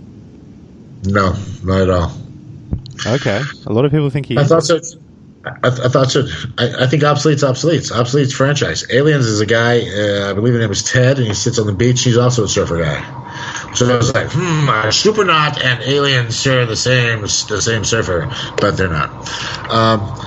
Alien was distributing through two people. He was the word is he was sitting on the beach, not on the beach, but Northern California, surfing, releasing block packs of gear to Obsolete Franchise Genetics, and another guy I want to call Andy, who was his other salesman in Washington. Andy got greedy, and the numbers started getting heavy, like 6,000, 7,000 a pack. And Ted was not cool with that, was not cool with those kind of numbers, because he was not receiving those kind of numbers on that stuff. And so Andy somehow screwed himself up to the point where Obsolete got the website back. Obsolete owns Alien Genetics, and he got about 300 breeding stock of each strain. The Alien Rock Candy, the Land Grenade, the Ewok, all those and whatnot, and doesn't know what he wants to do with them yet. Meanwhile, Alien Genetics has come back out on Instagram and has said, "I'm winning orange cookies." That's not them. They didn't win those. And people are like, "Oh, your orange cookies were so good. Your fruit pebbles were so good. We love it." And they don't come out and say like, "Oh, thank you, but that was Obsolete strain." They just let it be. And so what that is, I believe it's Andy, the old salesman, and Skunkmaster Flex, who have put together a little thing, and that's the new Alien Genetics. And they're claiming, makers of the Starfighter, makers of this and that, which is doing nothing more than pissing off Ted, because he's like, okay, you made it, sure. And I'm like, cool, get pissed, come back out, make more. Yeah, what's Ted doing? Surfing. Content. That seems like what they want to do. They surf and grow weed. I think they just surf from patch to patch, maybe. I don't know. Yeah, because, it's just like, on paper, when you look at it, you got to think that Ted is, not only, like, his work has led on to amazing work, but it in itself, stands up, on its own. Ahead of the game. Yeah. Had some stuff that was ahead of the game. Some stuff and maybe had the ability to run numbers, because that, when it all comes down to it, we can pop a 5-pack and I can pick a female, and maybe it's one bad bitch, but at the same time, for me to get one out of 4,000 that is the one that the breeder was definitely trying to show me is asking quite a bit from my breeder. You know what I mean? Like, that's like me going to the bar, finding the blonde with giant tits and this and that and this and that, and then taking home, and so your kid better have this unless you're out of here, woman. You know what I mean? And so it's hard to breed for those exact things, and a lot of things don't work, and a lot of breeders that's how come CG's so expensive? I'm like, because These guys throw away gallon baggies all the time. I see it because it's steps. It's not ready. And they don't want to release it because it take you 5 years to build up your reputation. It take you 5 minutes to ruin it.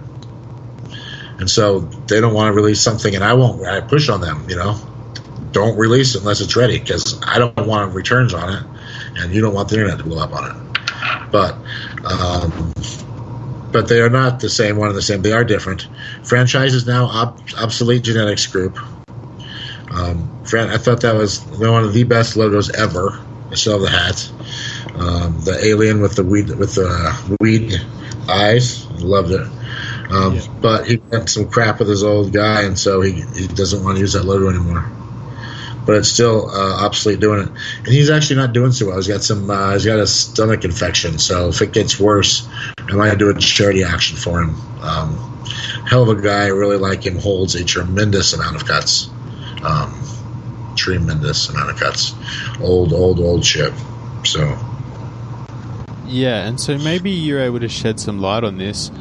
I heard that he was having some issues, a while back with some of his seed stock, in that, like, orange cookies. I'm trying to explain this right. It's not that, so there was Hermy issues, get that out of the way. But it wasn't because, he had picked a Hermy male or whatever. I heard that, some external pollen or, something, kind of really external was the issue. So the first batch, as I know it, the first batch was done, and he did it himself, watched it, walked the crop through, was sold to Jungle Boys for 60 stacks. And so they bought pretty much all his gear up at once. I got the leftovers.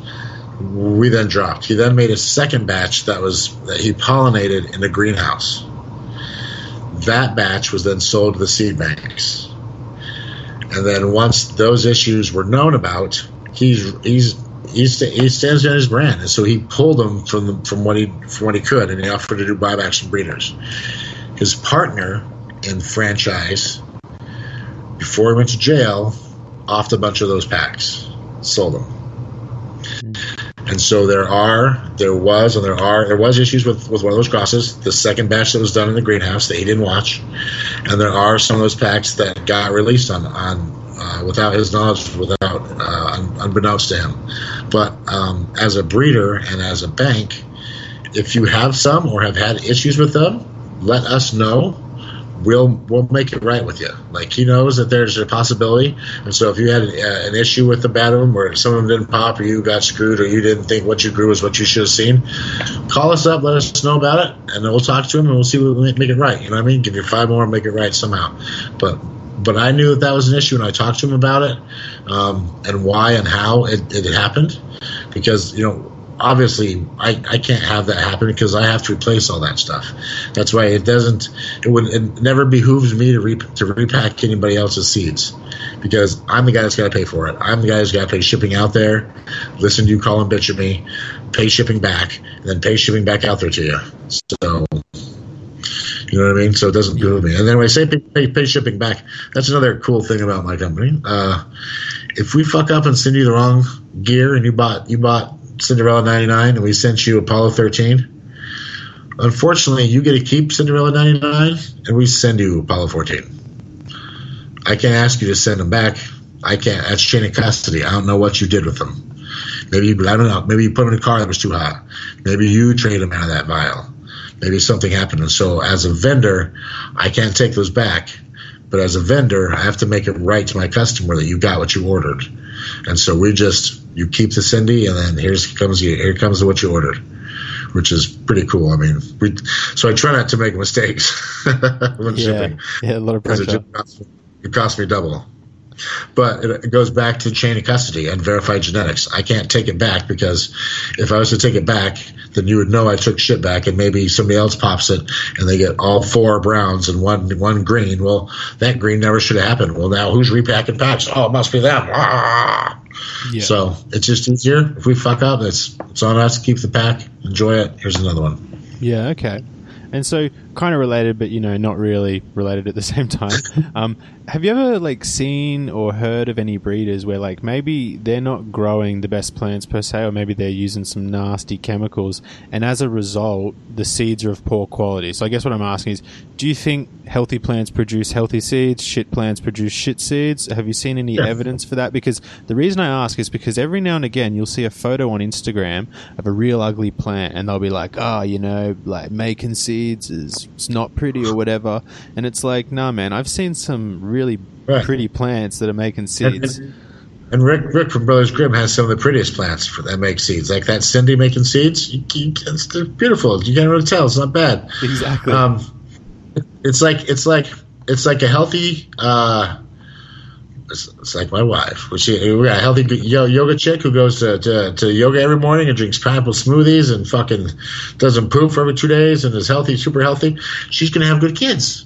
You got crackhead Betty who walks down the street and smokes cigarettes 10 packs a day and doesn't have the greatest lifestyle. Her kids might have some issues. They might be a little unstable. They might not live up to their true potential as the yoga mom. So, yeah, and so I mean, I guess, have you ever had to maybe deny a breeder, from your seed bank because you knew that there were maybe issues like that going on? Of course, I get probably 3 to 5 seed banks hit me up a week. As far as we carry my stuff, and none of them usually pass the first question. Have you been breeding longer than I've been in business? And I've been in business since 2010. So if you were making seeds before the big rush, before 2010, hey, I want to work with you. I want to see what I can do. But if you're part of the new trend chucking phase and you made glue cookies because it was a cool name, bro, I can't support that. You know what I mean? I don't. What were you going for, really? Like, the name? Sweet. What'd you do for the genetics? Nothing. So. Yeah, okay. And Worlds. so, I mean... Worlds. It's so hard. And so, maybe you don't want to answer this one, but I think you probably would. Who's kind of a fad breeder at the moment who maybe you don't think is going to stand the test of time? And so I guess it goes without saying, you probably, if you do decide to answer this one, it's probably not going to be someone you stock. No. Well, I can say, without getting in trouble, without pissing off too many people, I know that like Tiger Stripe, for one, is a bad guy. He's taken Top Dog, Star Dog male and crossed with a whole bunch of females, and then will call me and be like, "Hey, I'll sell it to you for 50 cents a seed." And I'm like, the make the money, take it. The other angel says, "Fuck no, that's not the real thing. You'll screw your customers." And so I have to tell that guy no.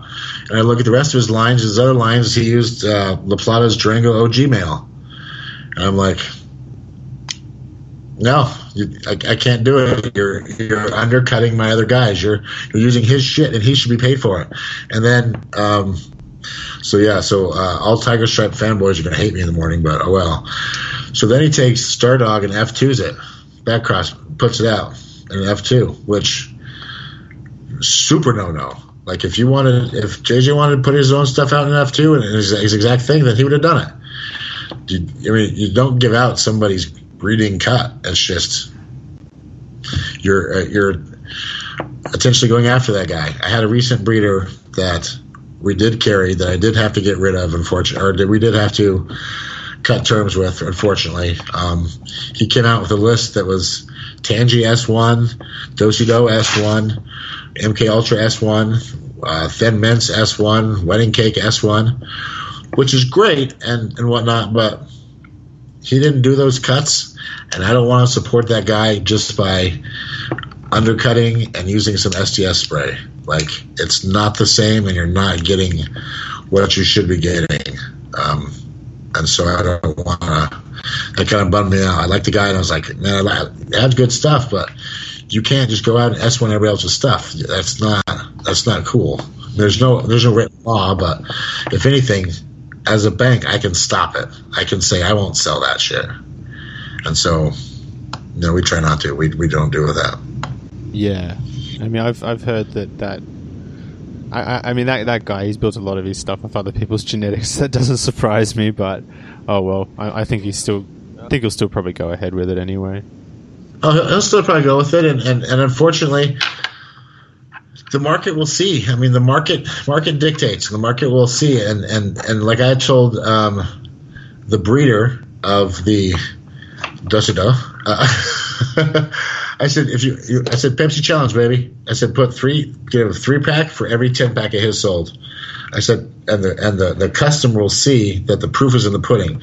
The 3-pack that he gets direct versus the S1 is night and day. And if they find a keeper out of the 3-pack and they didn't out of 10, bingo. I mean, point proven, and it's going to happen. The one that the other guys made is not going to be as good or as strong, or it's not. It does just nothing against that guy. It just doesn't have the genetic potential. It never started. It could never be there. It just didn't start that way, and so he'll never be able to recreate it or get close to it. He can get close. It's like my wife. So she's not playing with a full deck of cards.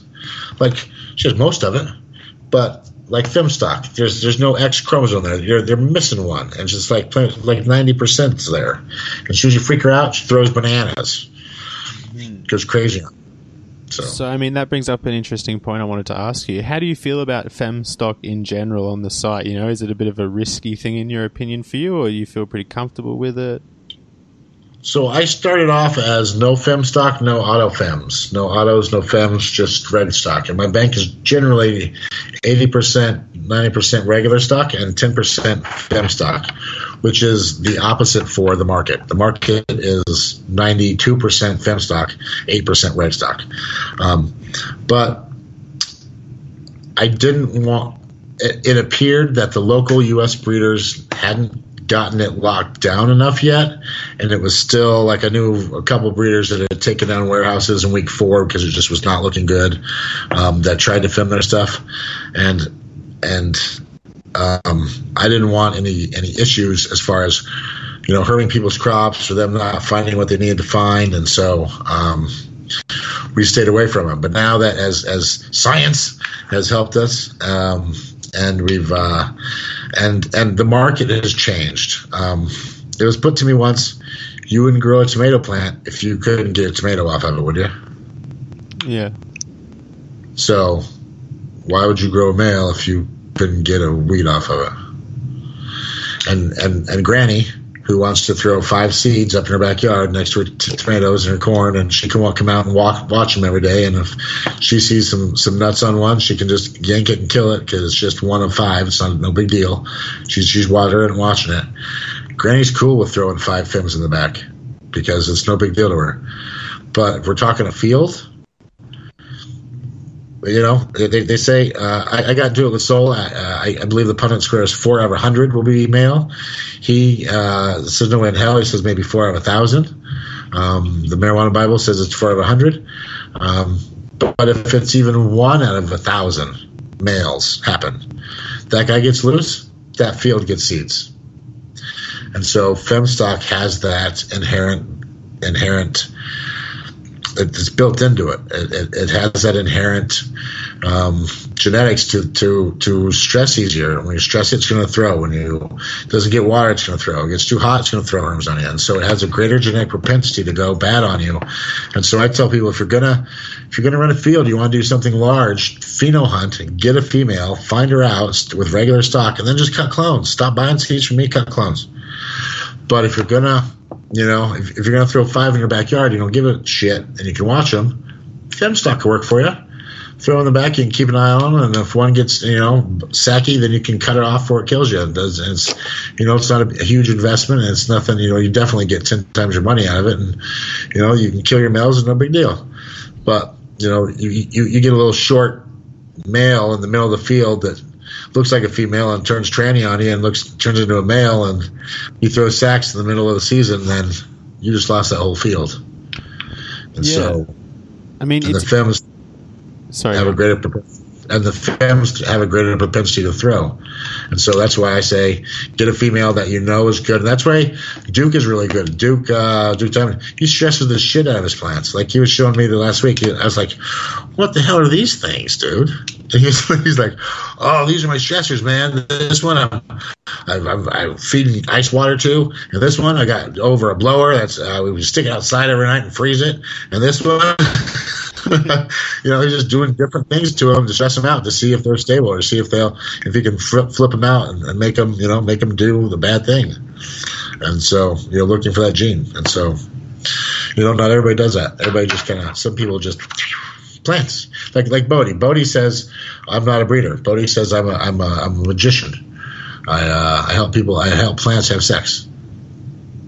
But that's why Bodhi doesn't work a line. Everything in Bodhi is F1. Yeah. I mean, he certainly approaches it from a non-scientific point of view. But I mean, the biggest magic. Everything that can't be explained by science is magic. He says. Yeah, I mean that's actually a bit of a philosophical take on things, but I think ultimately the thing I take away from Bodhi is he just says, no matter what you think of my stuff, just judge it on its merit, and I think a lot of his stuff is really good, in my opinion, at least. Yeah, we've got a cool thing coming up with Bodhi. We've got it's going to be a very limited edition release. It's called Everybody Loves Bodhi, and it's going to be a pack with Sage Masta, who's Adam Dunn.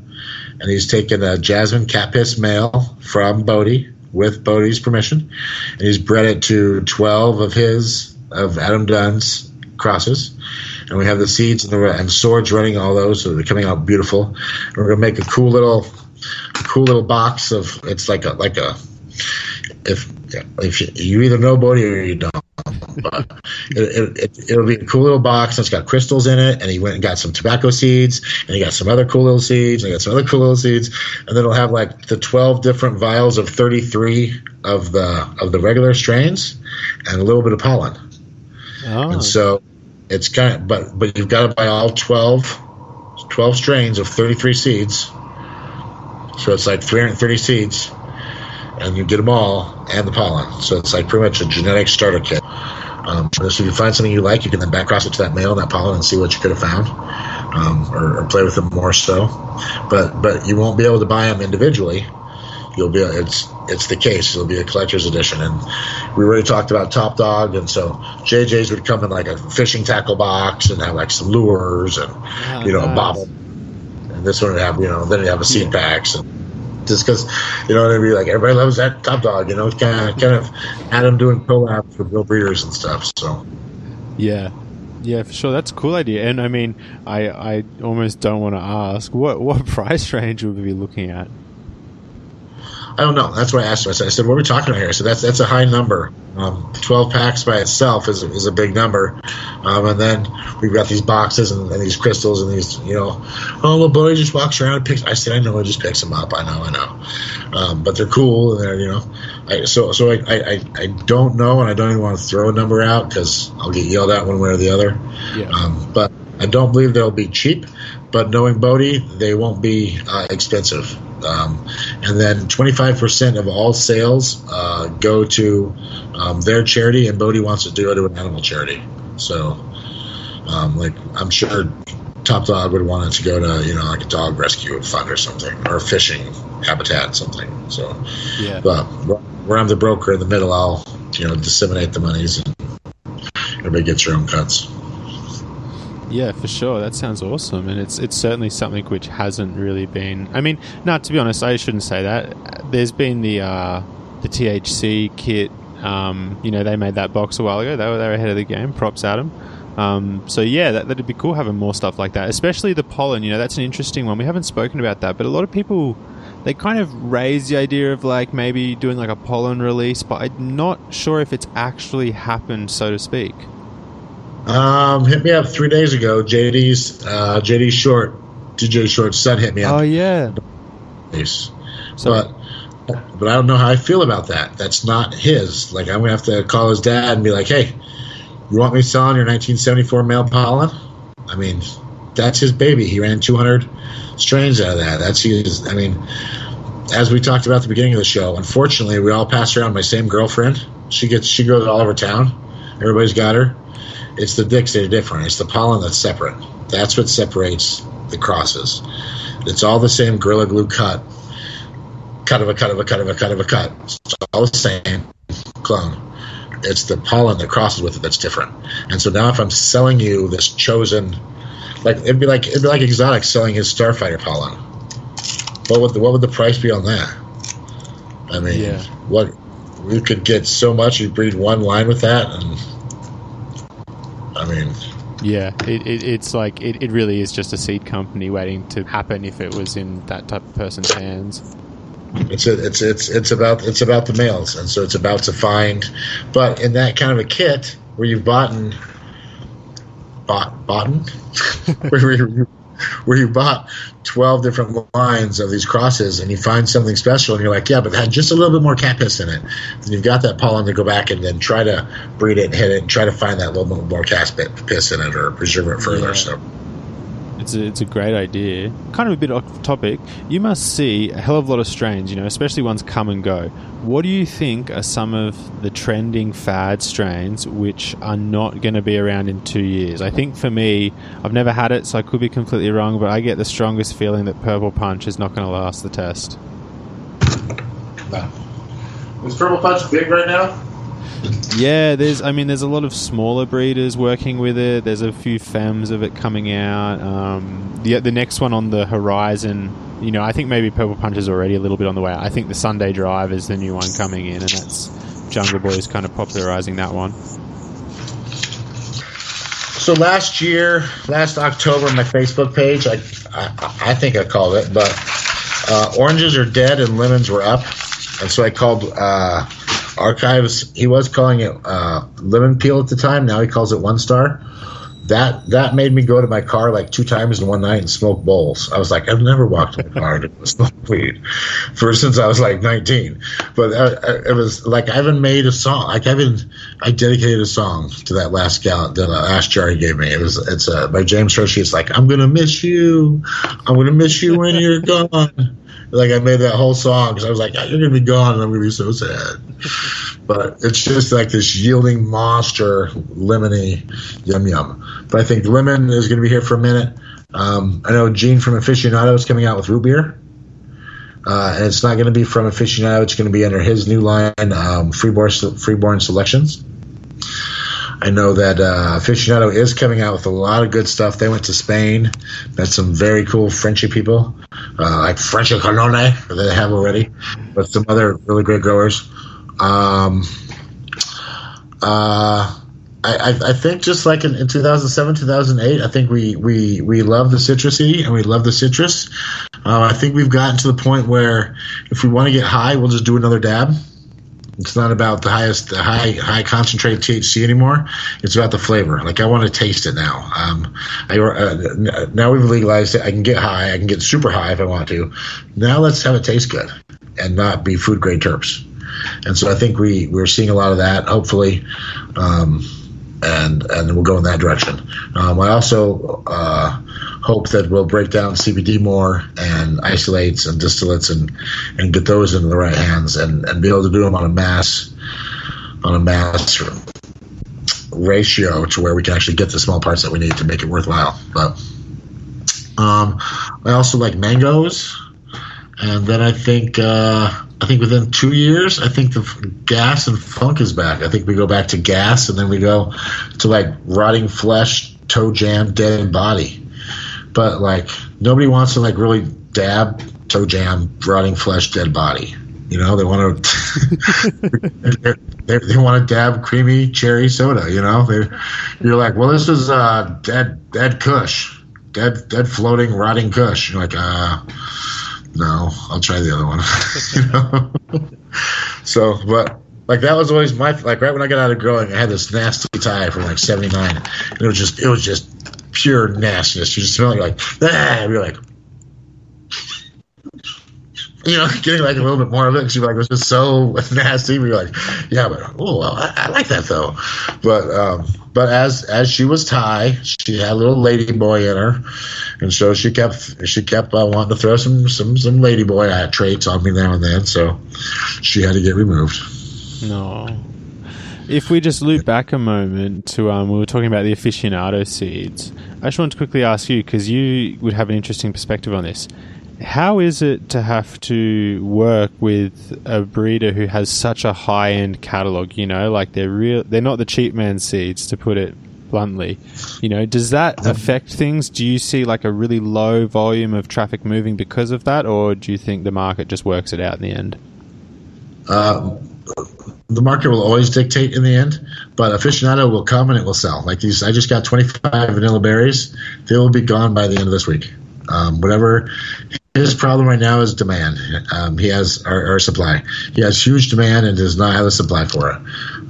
The stuff we get goes right away because and it's Leo's a really great guy. Like Leo, to hear him, you'd think he was 50 or 60. To meet him, he's like 30, but he's just raised by like in the right circles with the right people with the right kind of humbleness and respectability and pay it forward to the people that are above you and respect that. And so to work with those guys, I gotta say it's pretty damn easy. I talked to Leo today. I really like working with them. I have no issues whatsoever.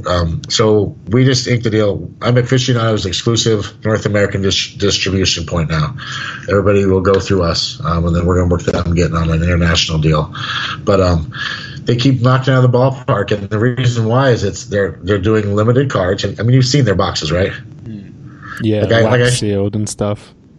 Yeah, like I showed the box to the girl. She's like, "Oh, you're gonna propose?" I said, "No, stop. It's just showing you the seeds. I'm not marrying you."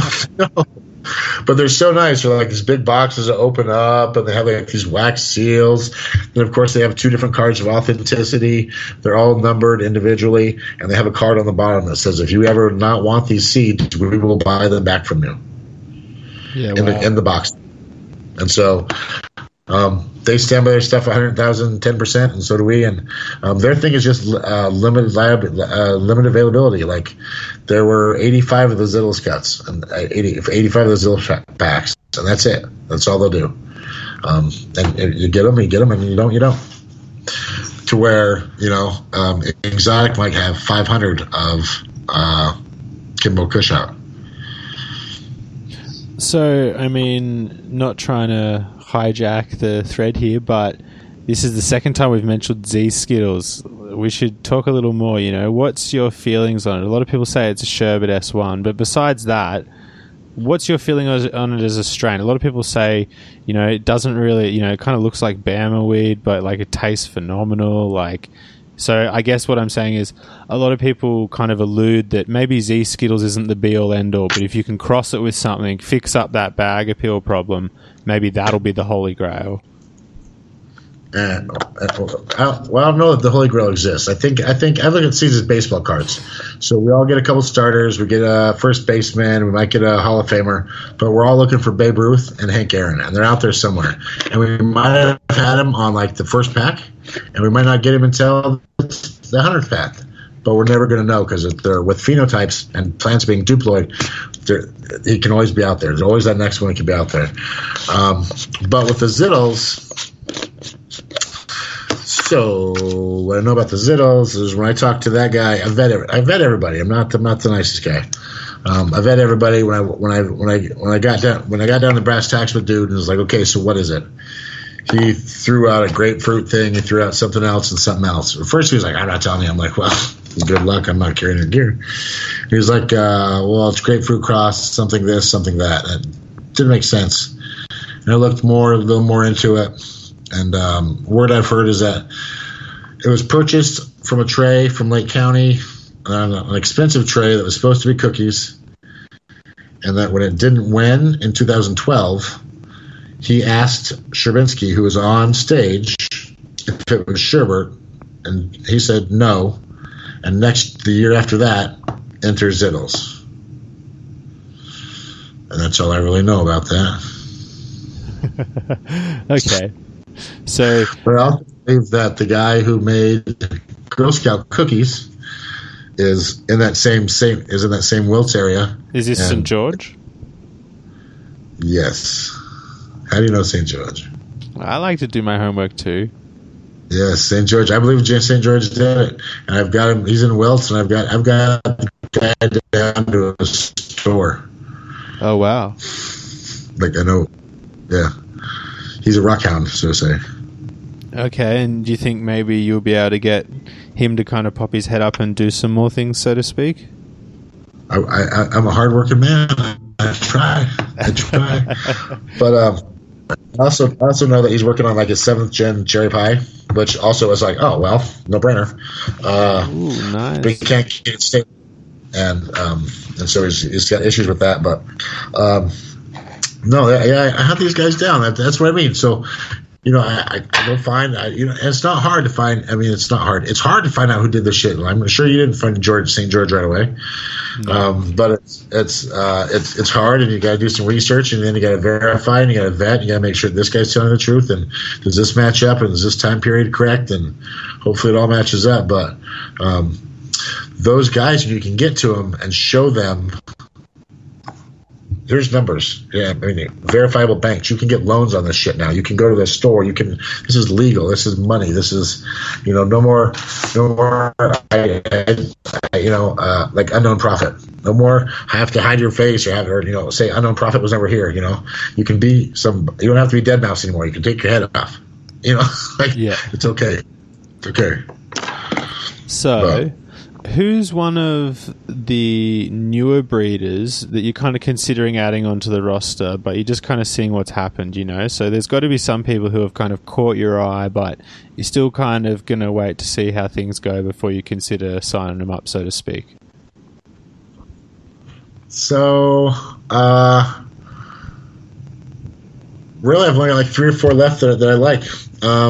I'm sad. So Source Genetics got a lot of their stuff stolen, and it looked bad. It looked like they targeted his house, like they left big screens and left cash, but stole all of the seed stock, which is bullshit. That's like directly trying to cripple that dude. That's the guy behind all the mangoes. That's Chris Costasius. So the guy who did Monster Cookies. So really good dude. So I think upcoming, doing new things that maybe people are sleeping on. As much as I hate to say it, is going to be, for one, obsolete. They don't give him enough credit for his older stuff that he's done. But 2 is unfortunately, Mephisto. Yeah, you said it. I love it. I'm going to be honest. I think we're talking Mephisto. I mean, they're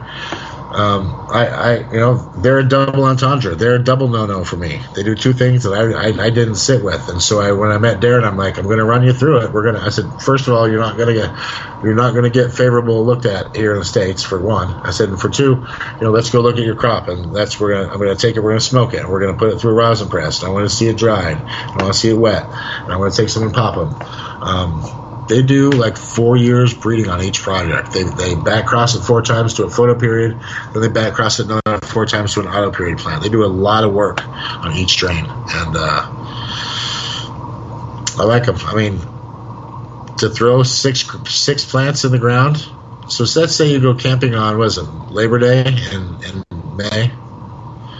You throw 6 plants in the ground and you go camping, set your little GPS coordinates. You go back in Memorial Day in September. Chop and crop, baby. Those are done. You didn't have to wait for the sun to go. You didn't have to wait for this to flip. You didn't have to wait for them to be male. You got auto females done from 70 days from seed. I plant this seed, and 70 days to finish. Not I flip them, not you have to do. No, 70 days from I plant the seed, I cut these down and dry them. And as much as I don't want to, I like my customers to be sustainable. Like with the problem with autofems and autoflowers in general is, I'm your heroin dealer, if you will. You got to come back to me every time you want more seeds. I want more seeds, come back to me. And I like you guys to be stable. Like find a female plant, find her, pheno hunter, and then cut clones. But with autofems, if you cut the clone's going to flower and the plant's going to flower at the same time. I mean, they're set off days on the calendar, not off the sun and the sky. And so it's a little different. I'd like you guys to be more sustainable than that, but at the same time, when I went to Alaska, it really opened my eyes, because those people up there, they need autos. It's not just, and at first I was like, yeah, it's just being lazy. But they're just not being lazy, and it's not just in their know-how. It's like they have, in the middle of summer, they have 17 hours of sun. That's it. Then it goes to 0. And so if they don't have autoflowers, they're not able to grow a free crop in their backyard. You know what I mean? Like they have to pay lights and do all that shit, and maybe Mom and Pop Bell don't have that money, and they need that autoflower. And so, whether I like it or not, or whether I agree with it or not, they're just still going to buy them, and they might as well buy them from me and have me vet them than buy them from Joe Blow, who they don't know. And so that's why I decided to pick up those. And the Fim autoflowers, I just see a big use in commercial farming, because if so and so Inc. can throw a field of 500 autofims out in their field, start working on their indoor facility, and in 2 months come out and crop that field, get paid on it, and then finish their facility, no brainer. Yeah, for sure. Anyway, that's awesome to hear Mephisto's on board, because we really love their stuff as well. And I mean, just even from personal experience, I remember they messaged me, it's probably almost a year ago, when I first started posting myself about how much I love the Blue Magoo, and they sent me a photo being like, oh yeah, we're working on a Blue Magoo auto, and I was like, great. And then like a few weeks ago I messaged them again, and I was like, oh yeah, how's that coming along, by the way? They're like, oh yeah man, still ages to go. I was like, fuck man, it's like a year, but they definitely put the work in. 4 years on every project, because they backcross it, like I said, backcross it 4 times to a photo, and then backcross it 4 times to an auto period.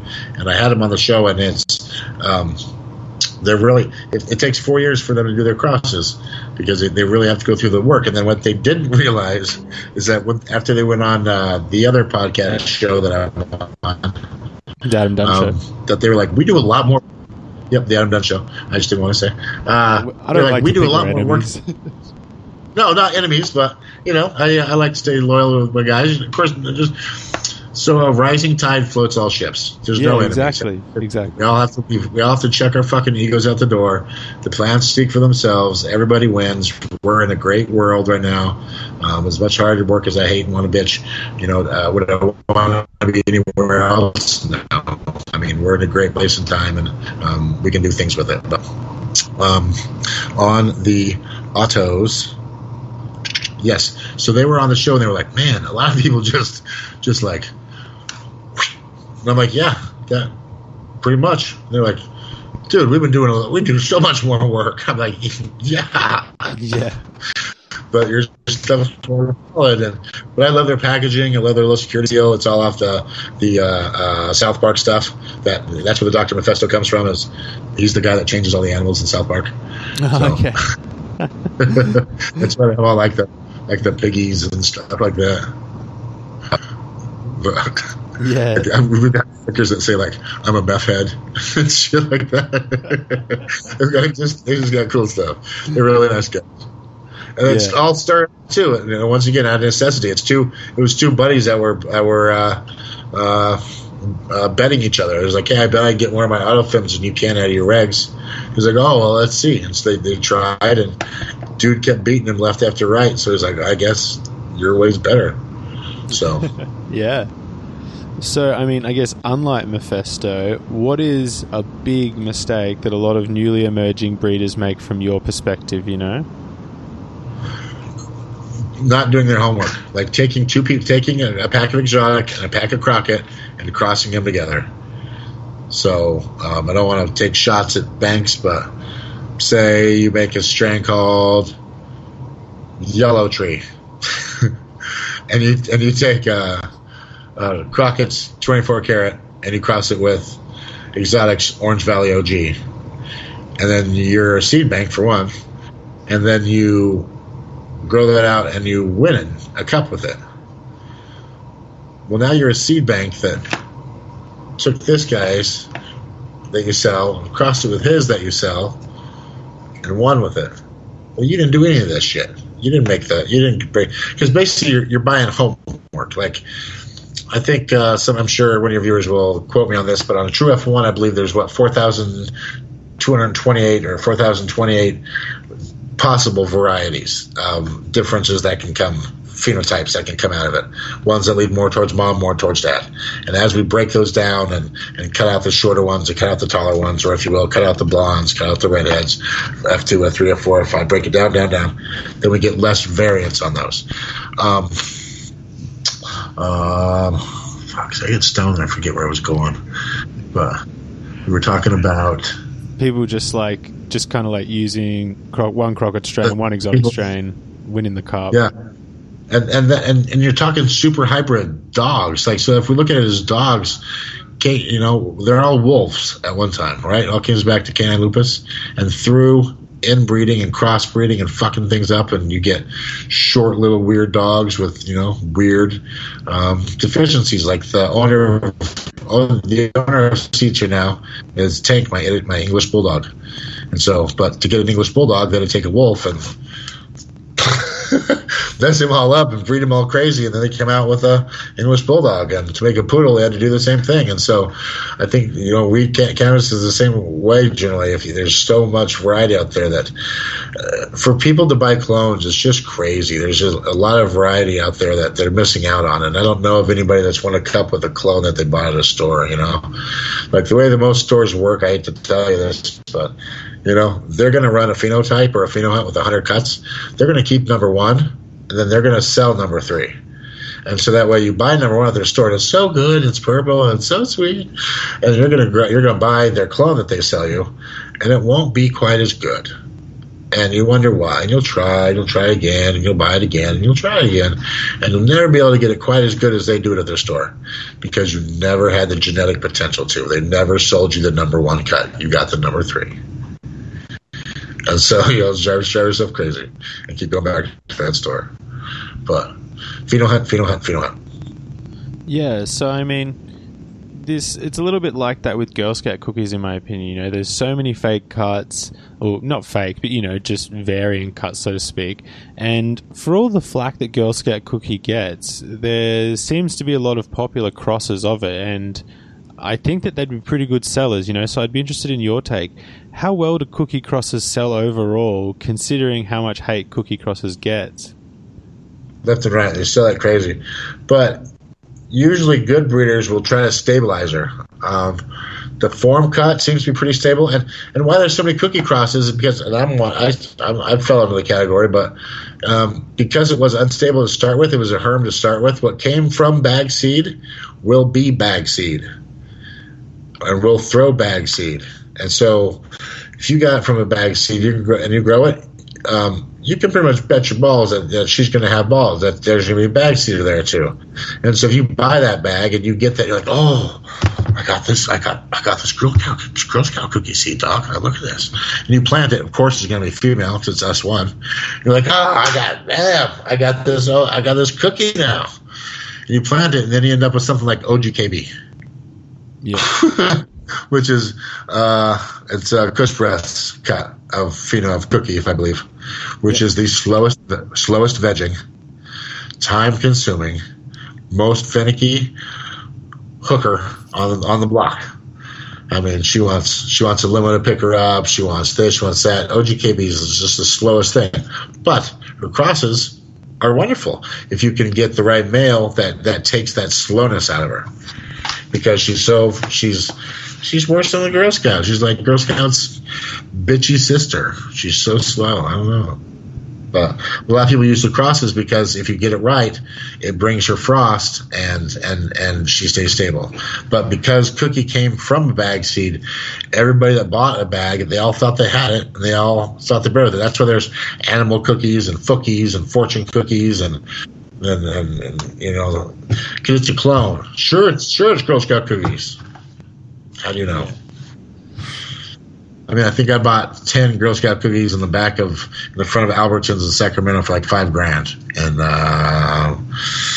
2009, 2010, 2011. I bought them and then brought them up to Washington. Let them get real big, and then fucking just cloned off of them and just flooded the market. Because I knew as soon as I let one out, somebody's going to do what I was doing. So nice. But yeah, good call. Everybody's a legend. Although there's 2 legends, OGs, if you knew that. Yeah, well, go on. Tell us about the legend OG, because that's one I've been trying to find out information for. Maybe I'm not looking hard enough, but I can't even seem to find who made it. Legend OG is the one of the better of the OGs, I believe. It's a yielding motherfucker. It's huge. It's massive. Swamp Boys used it in their Zelda, and in Zelda, their first the first thing, and it's cornbread holding this thing, and it's bigger than him, and it's just spherical cola. It's just, I was like, golly, but it fills in it. It's where the OGs are like, whoop, whoop, whoop, whoop, whoop. This is just like, you know what I mean? It just fills in all those empty spaces, and so, but there was, it was supposed to travel from point A to point B, and or from point A to point B to point C, and when it got to point B didn't want to give it up. And it should have been given up and then asked for a cut from point C, and then point C would give it back to point B. But point B didn't even want to give it up, and then eventually gave a cut to point C, to where the original guy went up and saw point C and said, "Oh yeah, I just gave you that one as a tester just to see what you were going to make sure you didn't give it out. That's not the real one. Here's the real one," and gave the real one back to point A, who was partners with point C. Okay. So that would be the reason, the legend of two legends, is that it was originally as a test to make sure that he wouldn't give it out, and then when he went and saw it that next year, he was like, "Yeah, that's not the one I gave you. That's the other one." So one's the crinkle cut. What's the other one called? I've heard crinkle cut, and I've heard some Hawaii Maui thing cut. We could call Money Mike. I just released Money Mike's I-95 crossed with the Legend. So the Legend is I-95 is Legend OG crossed with Stardog Corey Hanecut. Yeah. I think there's also either TK or SFV in there. Might be, or true, and it would be TK. Yeah, I just remembered that I-95 being like, wow, this is a powerhouse of like 3 badass strains. Yep, and Money Mike is. We just released. It sold quick as shit. It's great. I think that's what Archives Lemon Peel is. Oh, really? Yeah. I thought that maybe had something to do with the Lemon G, just because he's always ranting on about how good it is, and then the name. I thought maybe he was having a bit of fun with it, but oh well, just all weird hunch. Yeah, that's why we have Phylos. And we can just take shit and put it in the galaxy and be like, ha-ha! Yeah. So who's your favourite breeder who you wish you could be selling, but maybe they're not in the game anymore, or, you know, maybe they're just not a part of CT now for whatever reason? Alien Genetics would be the first. First would have been obsolete. When he left me, it broke my heart, but then he came back. He was like, man, you sold more in 6 months than those other guys did in 2 years. I was like, I know, it was stupid. I'm glad you're back. Because just his shit is like, that's what I personally ran in my garden. It was all this franchise stuff. And it was just easy, frosty, easy, and you know, when not everything works in society, not everything works in children, not everything works in diploid plants, not everything works. You're going to have a Corky every now and then. You know, you understand the Corky, like, but to do drugs, I'm too small for that. Like that's and so you just have to, but you don't know you're going to have Corky until after you have him, and so you just have to watch through, and you have to be able to call your plants. Like it hurts, but you have to be able to cut a bitch and be like, you know what, you're not what I'm looking for. And with OBS, that may be a little, you may have to do that more often than others. But the ones that you do keep are fire. And I have learned so much stuff from that guy just by him telling me different tricks and techniques. And like with pheno hunting, I'll give this you a little breeder tip to your show on pheno hunting. When you're pheno hunting in a room by itself, away from your other plants, you don't need that big bushy plant. What do you need? You need 2 colas to make sure it's stable and it's not going to throw, right? And you want to find the smelliest one and the best looking one and the one that finishes first. You don't need all this shit. So when she gets up to about 4 high, cut the 2 side ones, clone them. So now you got clones of the 2. Now you got a plant that's symmetrical with 2 colas sitting next to each other, and just stack those in a 4x8 tray. And you can get like 30 or 40 of them in there. And then instead of looking at the whole plant, making sure there's no herms on it at all stages, you're just watching 2 colas at the top. Make sure those don't harm.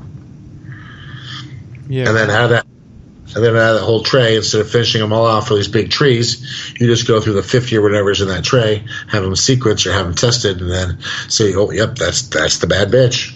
I'm keeping her, and then go back to those clones, and then boom, you have them. But instead of having those 4-armed plants or 6-armed plants that are like all over the place, just chop them and then stack them, and then you just have to check the tops. Yeah, that's an awesome tip. But it's just old school shit like that I hear from breeders. I'm just like, you know what? Yeah, because I used to run fucking giant trees or mini trees, and I'd have to look at all that, and it'd be the lower branches that would first throw, and I would miss them. So yeah, duh. And so in general, have you noticed an improvement in the quality of seeds over the years? Like, in terms of the percentage of offspring you get from the seeds that are like keepers, so to speak, or better quality than just duds? Yes, because we're science. Breeders are now breeding for things. You know what I mean? Before it was with our nose and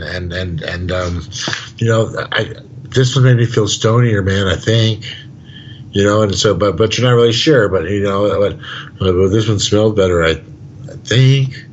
But now we can send these things in and be like, oh no, this one's definitely higher in terps. This one's definitely higher in myrcene. This one's definitely higher in THC with THCV or whatever it is you're looking for.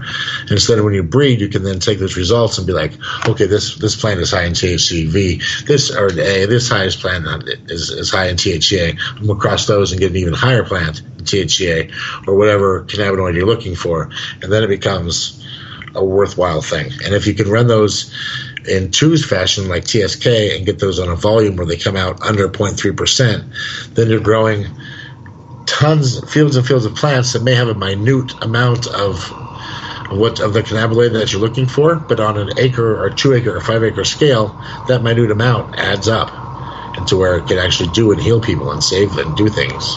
But as long as you can grow your own shit in the backyard and don't have to pay the government, they're not going to let you do it. Yeah. Okay. And so, on a bit of an unrelated topic, but I really wanted to ask this question from a personal curiosity. Do you find yourself having to kind of constantly put out little spot fires in terms of these little, how should we say, micro feuds in between breeders?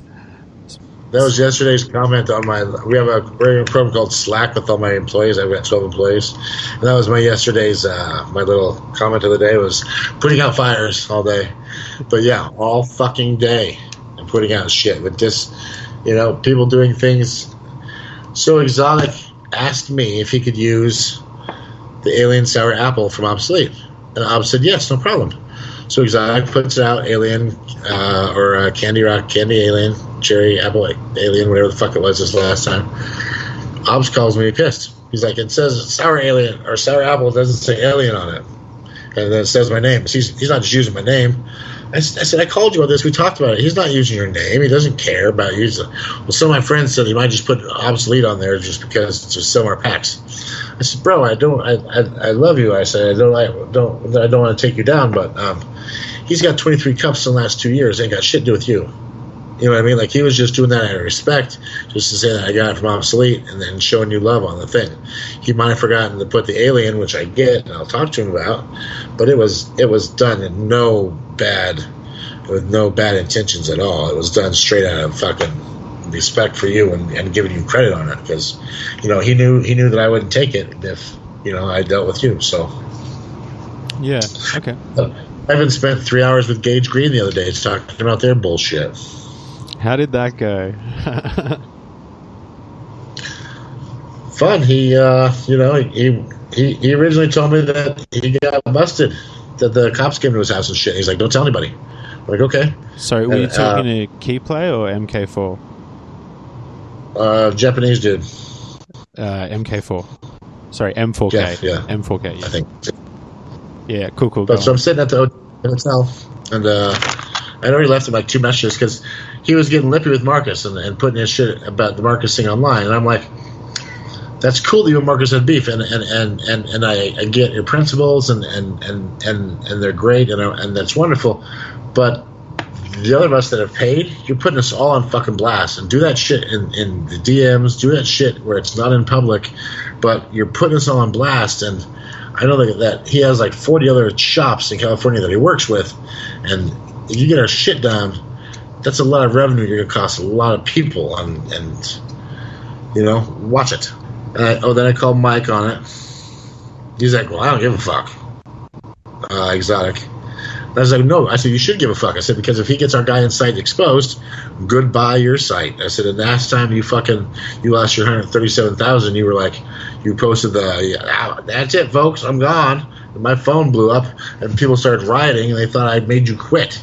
I said, so no, don't do that again. I said, but that was the greatest pre-marketing ploy ever for Emerald Cup. So next year, maybe do it again. But I remember that. Yeah, but so yeah, Gage. So I'm at the airport, waiting to come back from Key West. When I was down in Key West 2 weeks ago, and I just had it with them. That's the nice thing about iPhones is you have all the fucking texts. It's just like a court transcript. I think they're missing in court. As far as I'm concerned, I have everything in writing ever for the last 6 years. But so March 13th, I said, reach out to you 3 times. I'm losing my patience. I suggest you call me back, and I'll leave it at that. And then he called me back right away at the airport. We talked. He said, he's like, in confidence, he's like, I'll tell you what, so I actually got arrested. I was like, what? He said, yeah, they came to my house. I was like, fuck. That's crazy. I said, about what? I said, spin it. I said it was definitely Marcus or one of his cronies. That's no brainer. You shouldn't have fucking blown him out. And he apologized. And I said, was it your plant count? And he was like, yeah, I was over. They said they could smell it. And I was over my plant count. I said, then do that. He's like, I was just saying I was with a relative, but I took my site down.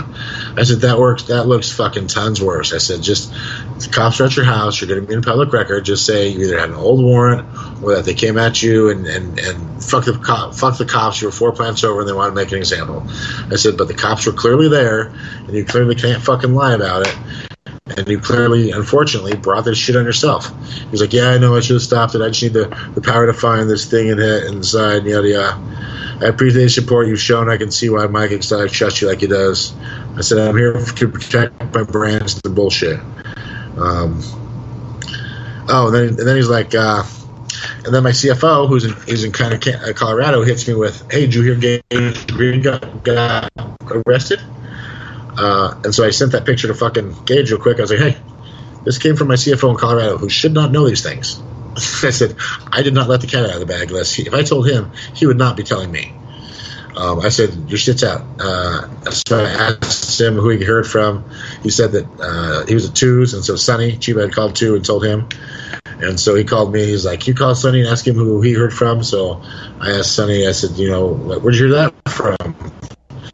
He's like, well, the guys who were sharing his booth in Chalice offered me his booth. And I said, no. So I told fucking Gage that. And I said, he's like, well, I wonder if you can call Sonny and see if you can, tell him not to tell anybody else. I said, dude, Sonny's in Oregon. Two's in Colorado. You're in Michigan. Fire's out. I said, it's uncontrollable fucking fire by that at this point. I said, all you can do is fucking throw a giant douse of it with water, make a statement, and then don't fucking say another thing. Don't feed the trolls. I said, just say that you got arrested. You tell them the truth. I said, by shutting down and saying nothing, people think that it had something to do with seeds, and all your customers could reasonably foresee that their addresses would now be compromised.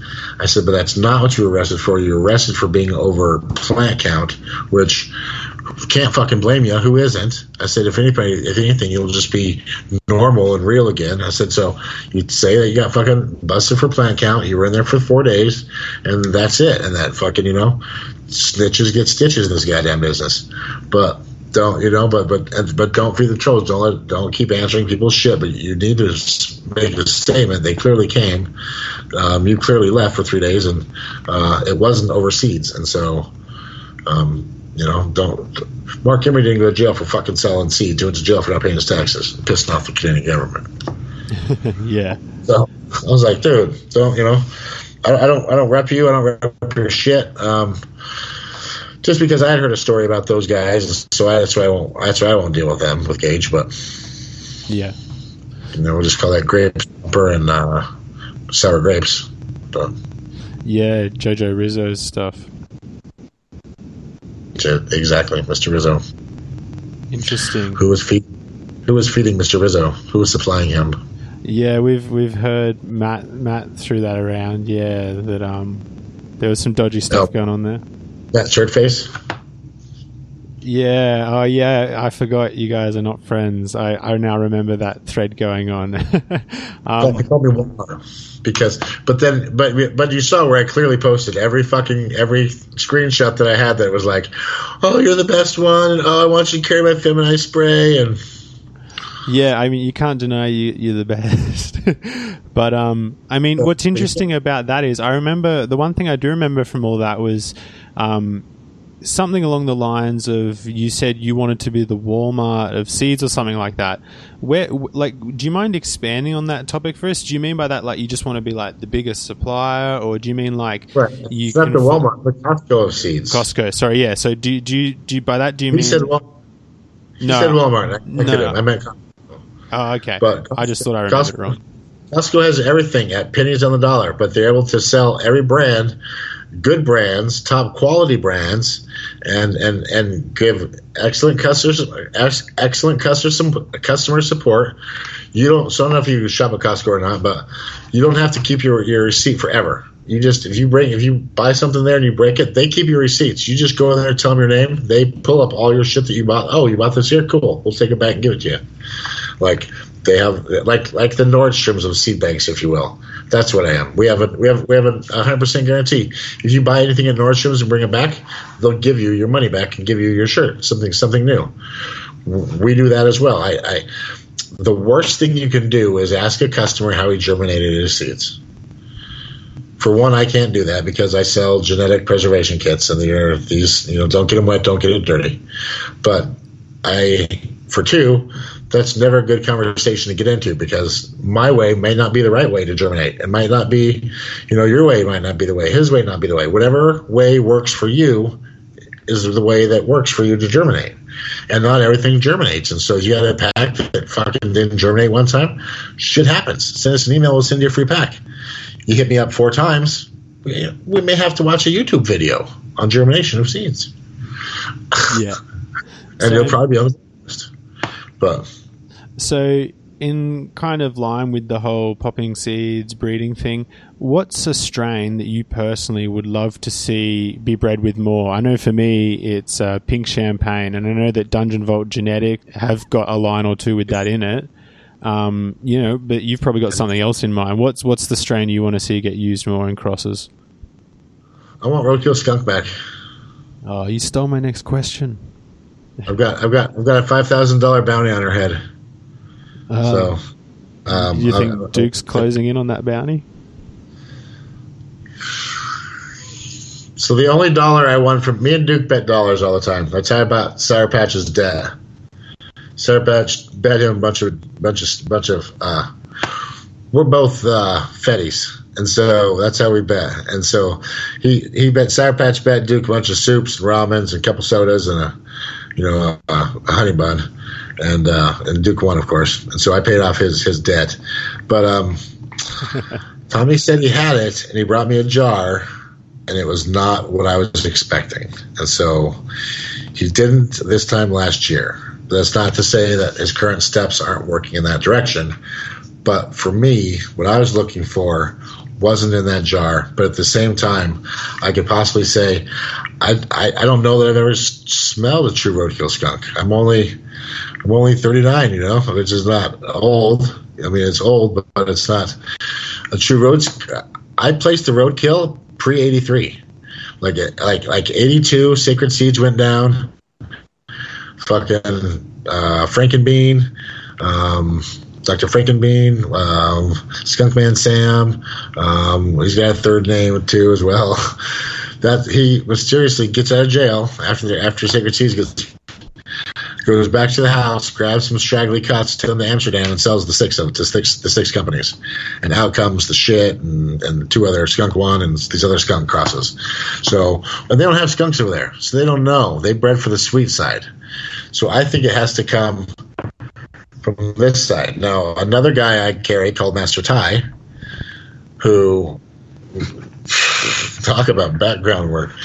I think dude's an F1 Hell's Angel just because the catch he carries had to have come that way. He's got such unique shit. He's got a 68 IBL Skunk Cross, he claims. So when I go back and I redo history and I look back at the people I talked to, well, 67 was Vietnam, and that's when the body bags and the brick starts coming back from the war. So technically, somebody could have been breeding with seeds 67, 68, 69. That's when the start of the Vietnam War was, and that's when they were bringing the shit back in the body bags. And so it's like, this guy's shit making sense. But, he also claimed that he made Space Queen, and he didn't make Space Queen. Vic Hyde made Space Queen. Toothpick Vic. So, which is if that's your next question, which breeder do I want to see come back? Toothpick Vic. Yeah, do you think he's still alive? Yeah, but I think he's just doing his parents' business. I don't think he saw enough money in it. Yeah. But I know Neville's coming back. Yeah, Neville is the one person I would really love to interview. In that, I'm going to go to him. I'll be like, I'm coming to you, buddy. I'm driving because he's in Australia. But yeah, he's hard to track down.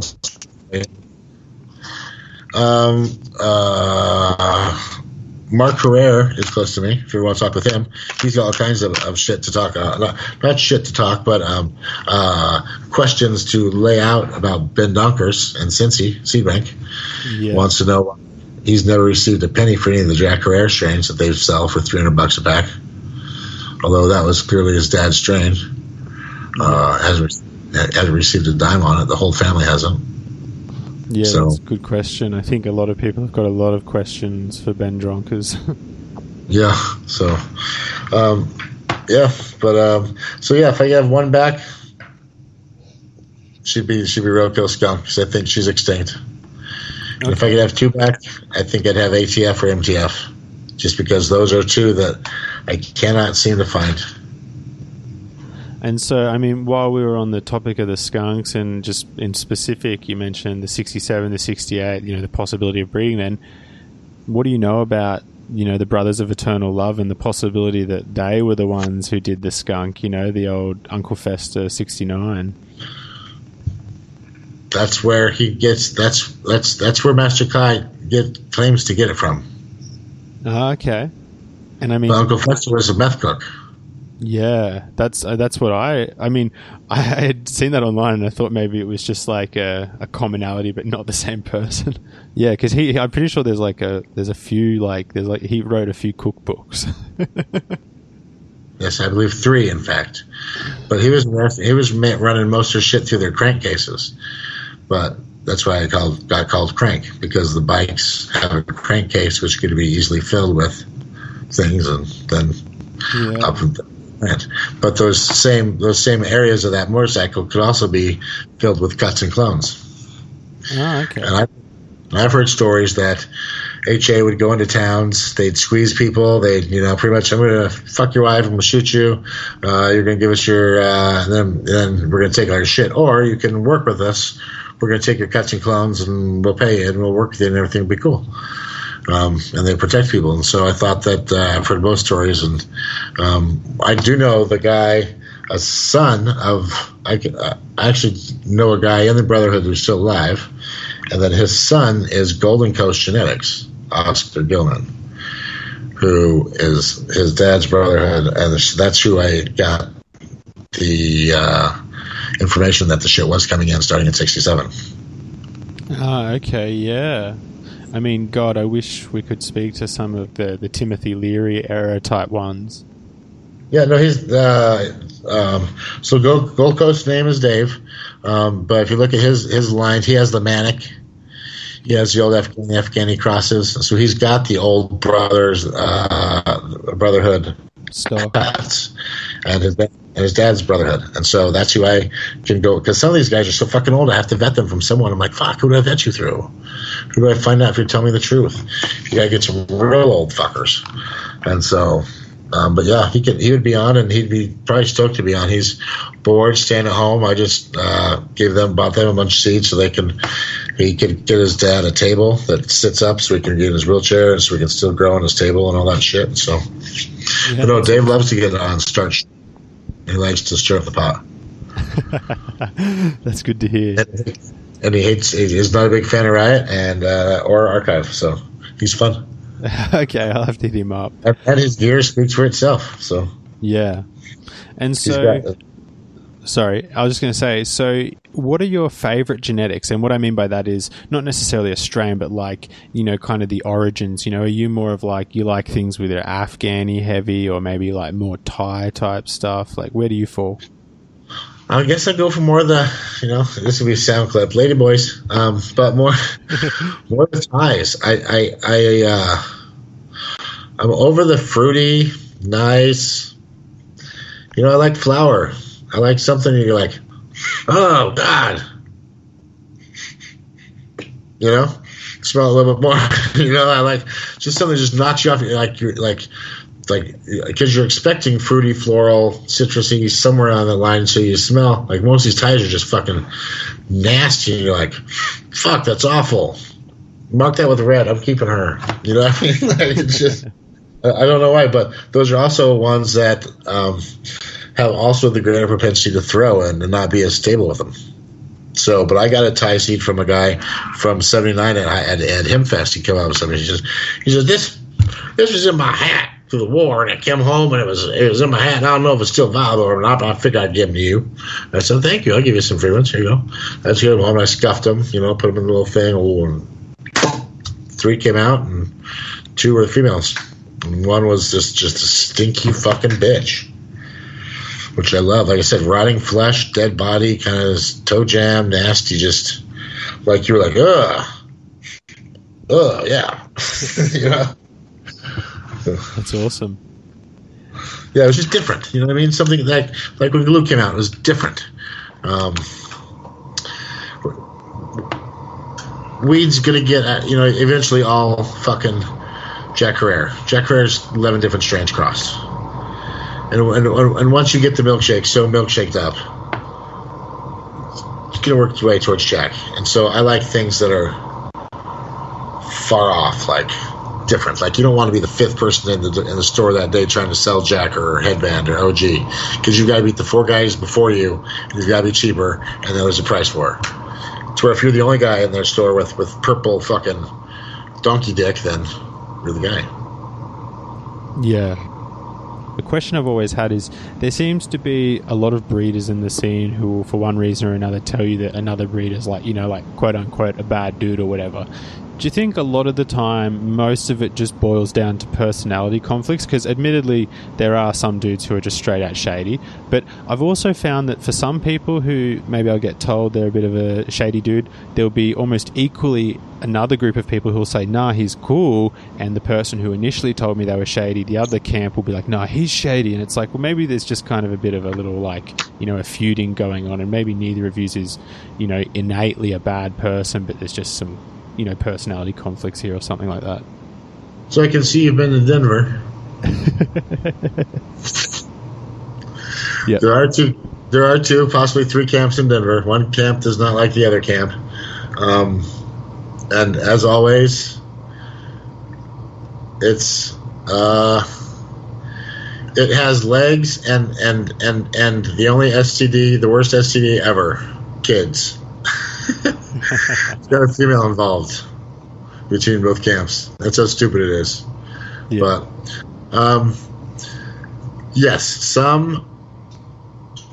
So it's like Top Dog. Top Dog sold to OES, and I had to send in pictures of OES. I'm like, here's your screenshots, bro. Like, this is the guy you want representing your brand. Like Chirp T, I'm this guy. You know what I mean? Like, I'll show you a video. I was like, this is the guy you want, like, representing your shit? And if so, then maybe I'm the wrong guy. He's like, fuck no, I don't want that kind of guy, representing my shit. He said, it's exactly the opposite guy I want. God, wait a minute. I'll pick it back up. I was still on the ones. Oh, two different brands.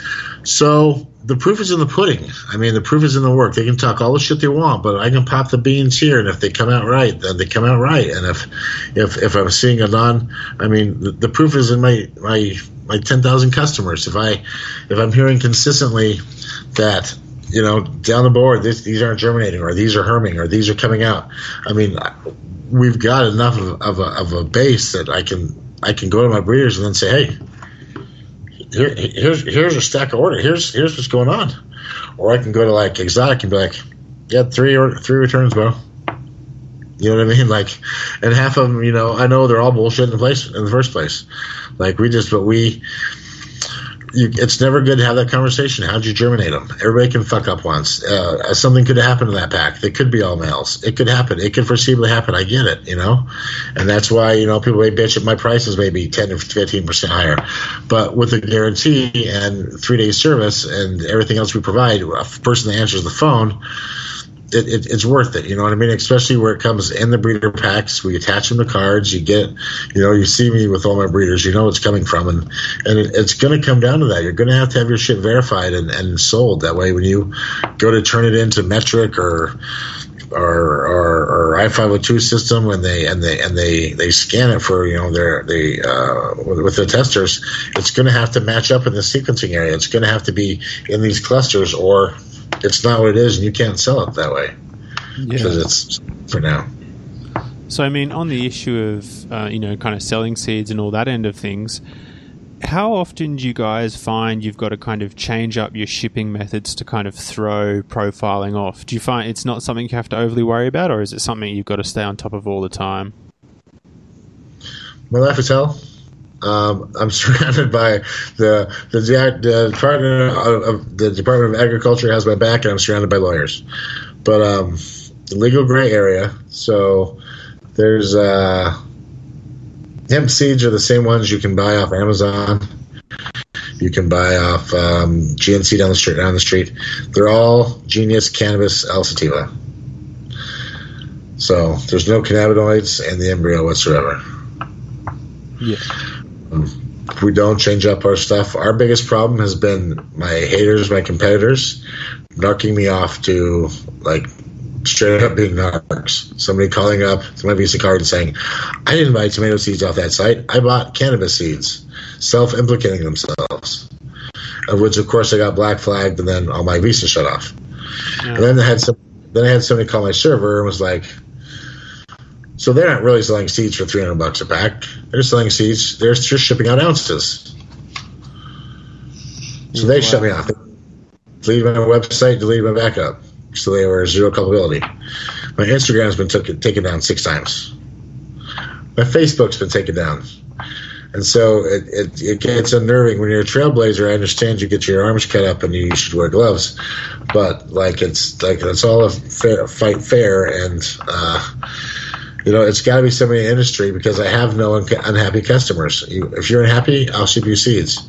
The only way you can be unhappy is if I ship you too many seeds. Stop shipping me seeds. Okay, cool. You're happy. And that's why I have the guarantees, because you can't. There's not a reason to be mad at me. I didn't breed them. I'm just the broker, and if you're upset, I'll replace them with somebody else's. I don't do anything. And so, we've had relatively good luck. We've used the same courier system we always have. Being that I own all 50 states, I have a courier in all 50 states, and so the courier gets the order. The order gets gets a tracking number, and it gets received in 3 to 5 days. And I think that if you look on the right side of my website, you'll see the review section, which is put on by Yotpo, YOTPO. They're a third-party review section. And I think we have over 865 5-star reviews. So, and they're all third-party. It's not like I just sat here and wrote that. Spend all your day slaving them out. No, that's good to hear. It was so good. I've run out of things to think. So, one of our last questions, what's the most odd request / weird reason someone's given you for why they need new seeds? Like, what's the most just far out email you've ever received, in general? So I probably have to ask Dusty or JC. Like I said, I've got 10 employees now. I figured out a long time ago, one of my biggest keys to success out there is it takes a team. It takes a team to be successful. I couldn't go around and do the shows I do. I couldn't be in Boston right now if I didn't have 6 guys back at the office, packing boxes, doing shit, getting stuff ready. 3 guys here doing the trade show and babysitting done right now. So it definitely takes a team. It's weird. It's heartbreaking because we'll get a lot of people who want some for donations, and it's hard for me to say no to donations. If you give me this, let's say sob story about my mother has cancer and she has this, and she has this, and she has this. I'm gonna give you seeds. You know what I mean? Because that's I'm gonna give you CBD seeds because that's what should be done. But then sometimes my that's why I don't do customer service anymore, because sometimes they'll be like, oh, that guy again? He's on the blacklist. He always comes back. He's always making up these bullshit stories. And so you have those people that, purposely use that as an excuse, which fucks it up for the people who are like, no, my mom legitimately does have cancer. She is dying, and I finally am getting her to try some edibles. It's like, well, I want to be a part of that. If she's, she grew up with Operation Propaganda, and if you get high, you're going to rape your sister. Well, now if I can help her and give her some homeopathic, all natural hand salve that she can rub on her fucking hands, and her hands don't hurt now. Just don't tell her it's weed. She's fine. She loves it. In fact, she needs some more. You know what I mean? She just doesn't know what it is, and so I think that would be it.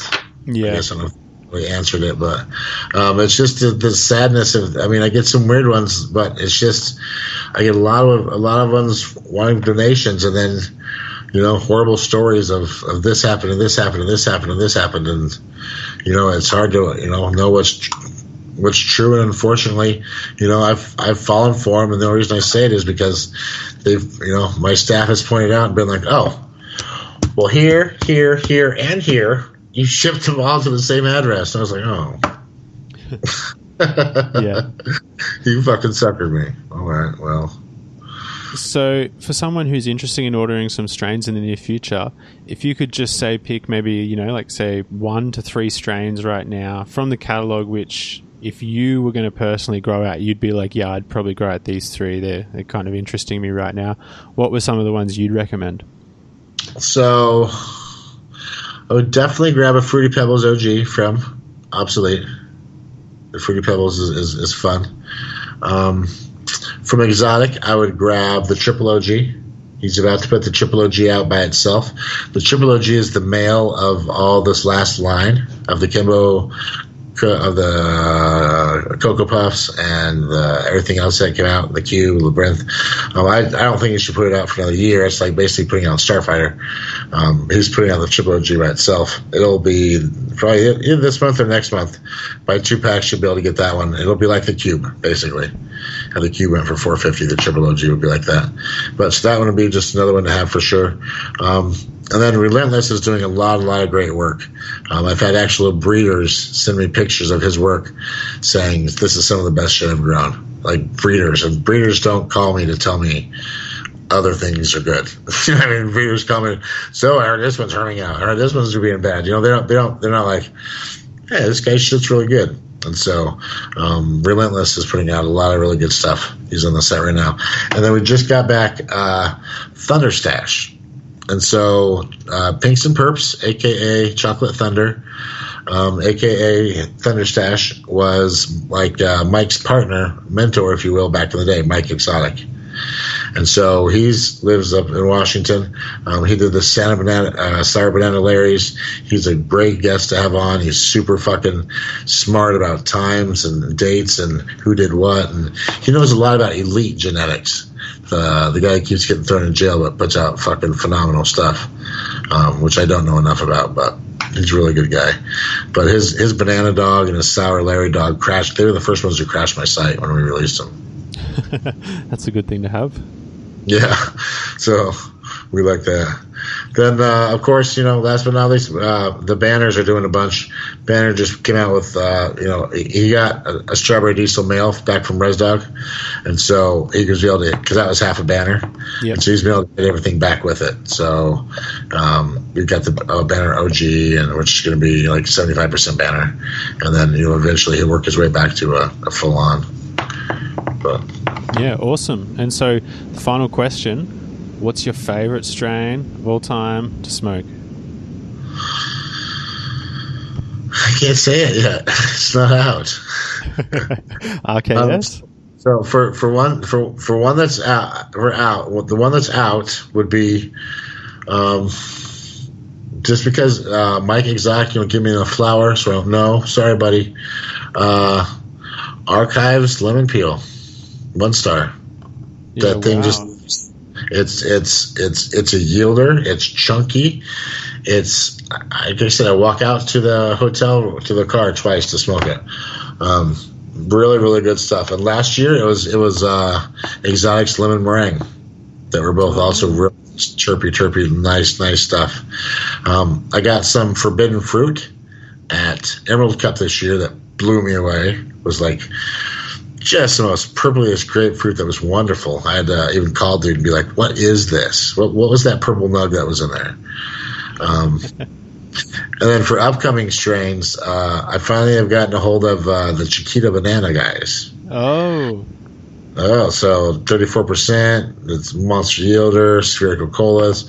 So that's they're looking at putting those out probably within a month. Wow. Yeah, so cool. I'm always on the hunt.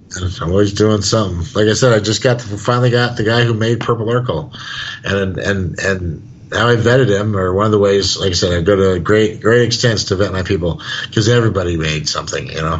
I met a guy today who made cannabis. I was like, so I'm sure you did. But Melvinetics was one of his first testers. Yeah, wow. Which makes sense because Mel has the Ohio Buckeye purples, all the other purples, and which this guy's grandfather, Purple Urkel himself, then makes sense that she would still use those in her lines, and then she would have gotten them from them, and that they would match up in sequence. And so that's pretty interesting. Yeah, sounds good. But that would be very interesting. So if you look at the Ethos Galaxy, Purple Urkel is like Pluto. It's way over here by itself, and I don't know why it clusters way over here by itself, but it does. So that means something. Yeah, I think we're actually going to do a follow-up episode with Matt in the future, so we'll have to delve more into that. Yeah, no, sure. Maybe we can do him on the drop. Like I said, I've been texting with him. I guess his reception's bad, where he's at and whatnot, and so he's up in the hills. He's always like, I'll come down at 12, which is like 3 your time, and I'll call you. That's what we did today. I said, okay, I'll call you at 3, and I'll be excited, But, even funnier things, he comes from, looks like about 10 miles from where I grew up, so. Oh, wow. That shit was that close. So I'd be like, holy shit. Yeah, that's awesome. And so I guess just to wrap it all up, thanks so much for coming on the show and for spreading so much of your knowledge, so much little tidbits of awesomeness we're going to have to chase up and follow down further. And that's the thing. Everything I've said is as I know it, and so I'm not a scientist. I'm not a genetics guy. I'm a seeker of the truth. I want credit to get to where credit's due, and I want the old guys who took the risks and shit, who made my road easier. I'd like to give them back shit now. You know what I mean? Like, I've had my fun, and this works great for me. And if they can get what they do, because they're used to writing, blah, blah, blah on a Sharpie bag. Well, by the time I get that thing home, who the fuck? I can't read the first 2 lines. So now who am I supposed to get credit to? And now what am I supposed to name this? And it's definitely not retail sellable. So we can come in and help them and do their stuff. So it's just good that I can still get them out. And then, we've got 35 breeders. I think all of America's top breeders. I don't know. I like OG Rascal. I'm working on him right now. Bodie says he doesn't have the demand, or doesn't have the supply. I'd run him out too soon. I said, well, that's a demand issue. I said, we just have to switch that up. Get you better packaging. Yeah, that's it. So again, thanks so much for coming on the show, and hopefully we can catch up again soon. Well, sure, definitely. Thank you much. You guys can check everything out at www.seedsherenow.com and seedoholics.com as well for the auction site. And all the new aficionados are going to be going up on the Seedoholics site. The Kim 4 Reserve, the 1 Golden Lemon, the Roseus Special, which is the Zittles, and I believe there's 25 Vanilla Berries. So, yeah, awesome. Snatch them up, guys. Definitely. Thank you very much for having me, and good growing. A huge thank you again to James Bean for taking the time to sit down with us. Big shout out to Seeds Here Now, 420 Australia, and OGS, as always, #1 sponsors in the game. Check them out for all your needs. A big thank you also to all our new Patreon supporters. You guys are the first ones listening to this. I hope you're all enjoying it. La la la la la la. Shirts coming out soon, guys. Hope you're looking forward to it. I'll see you.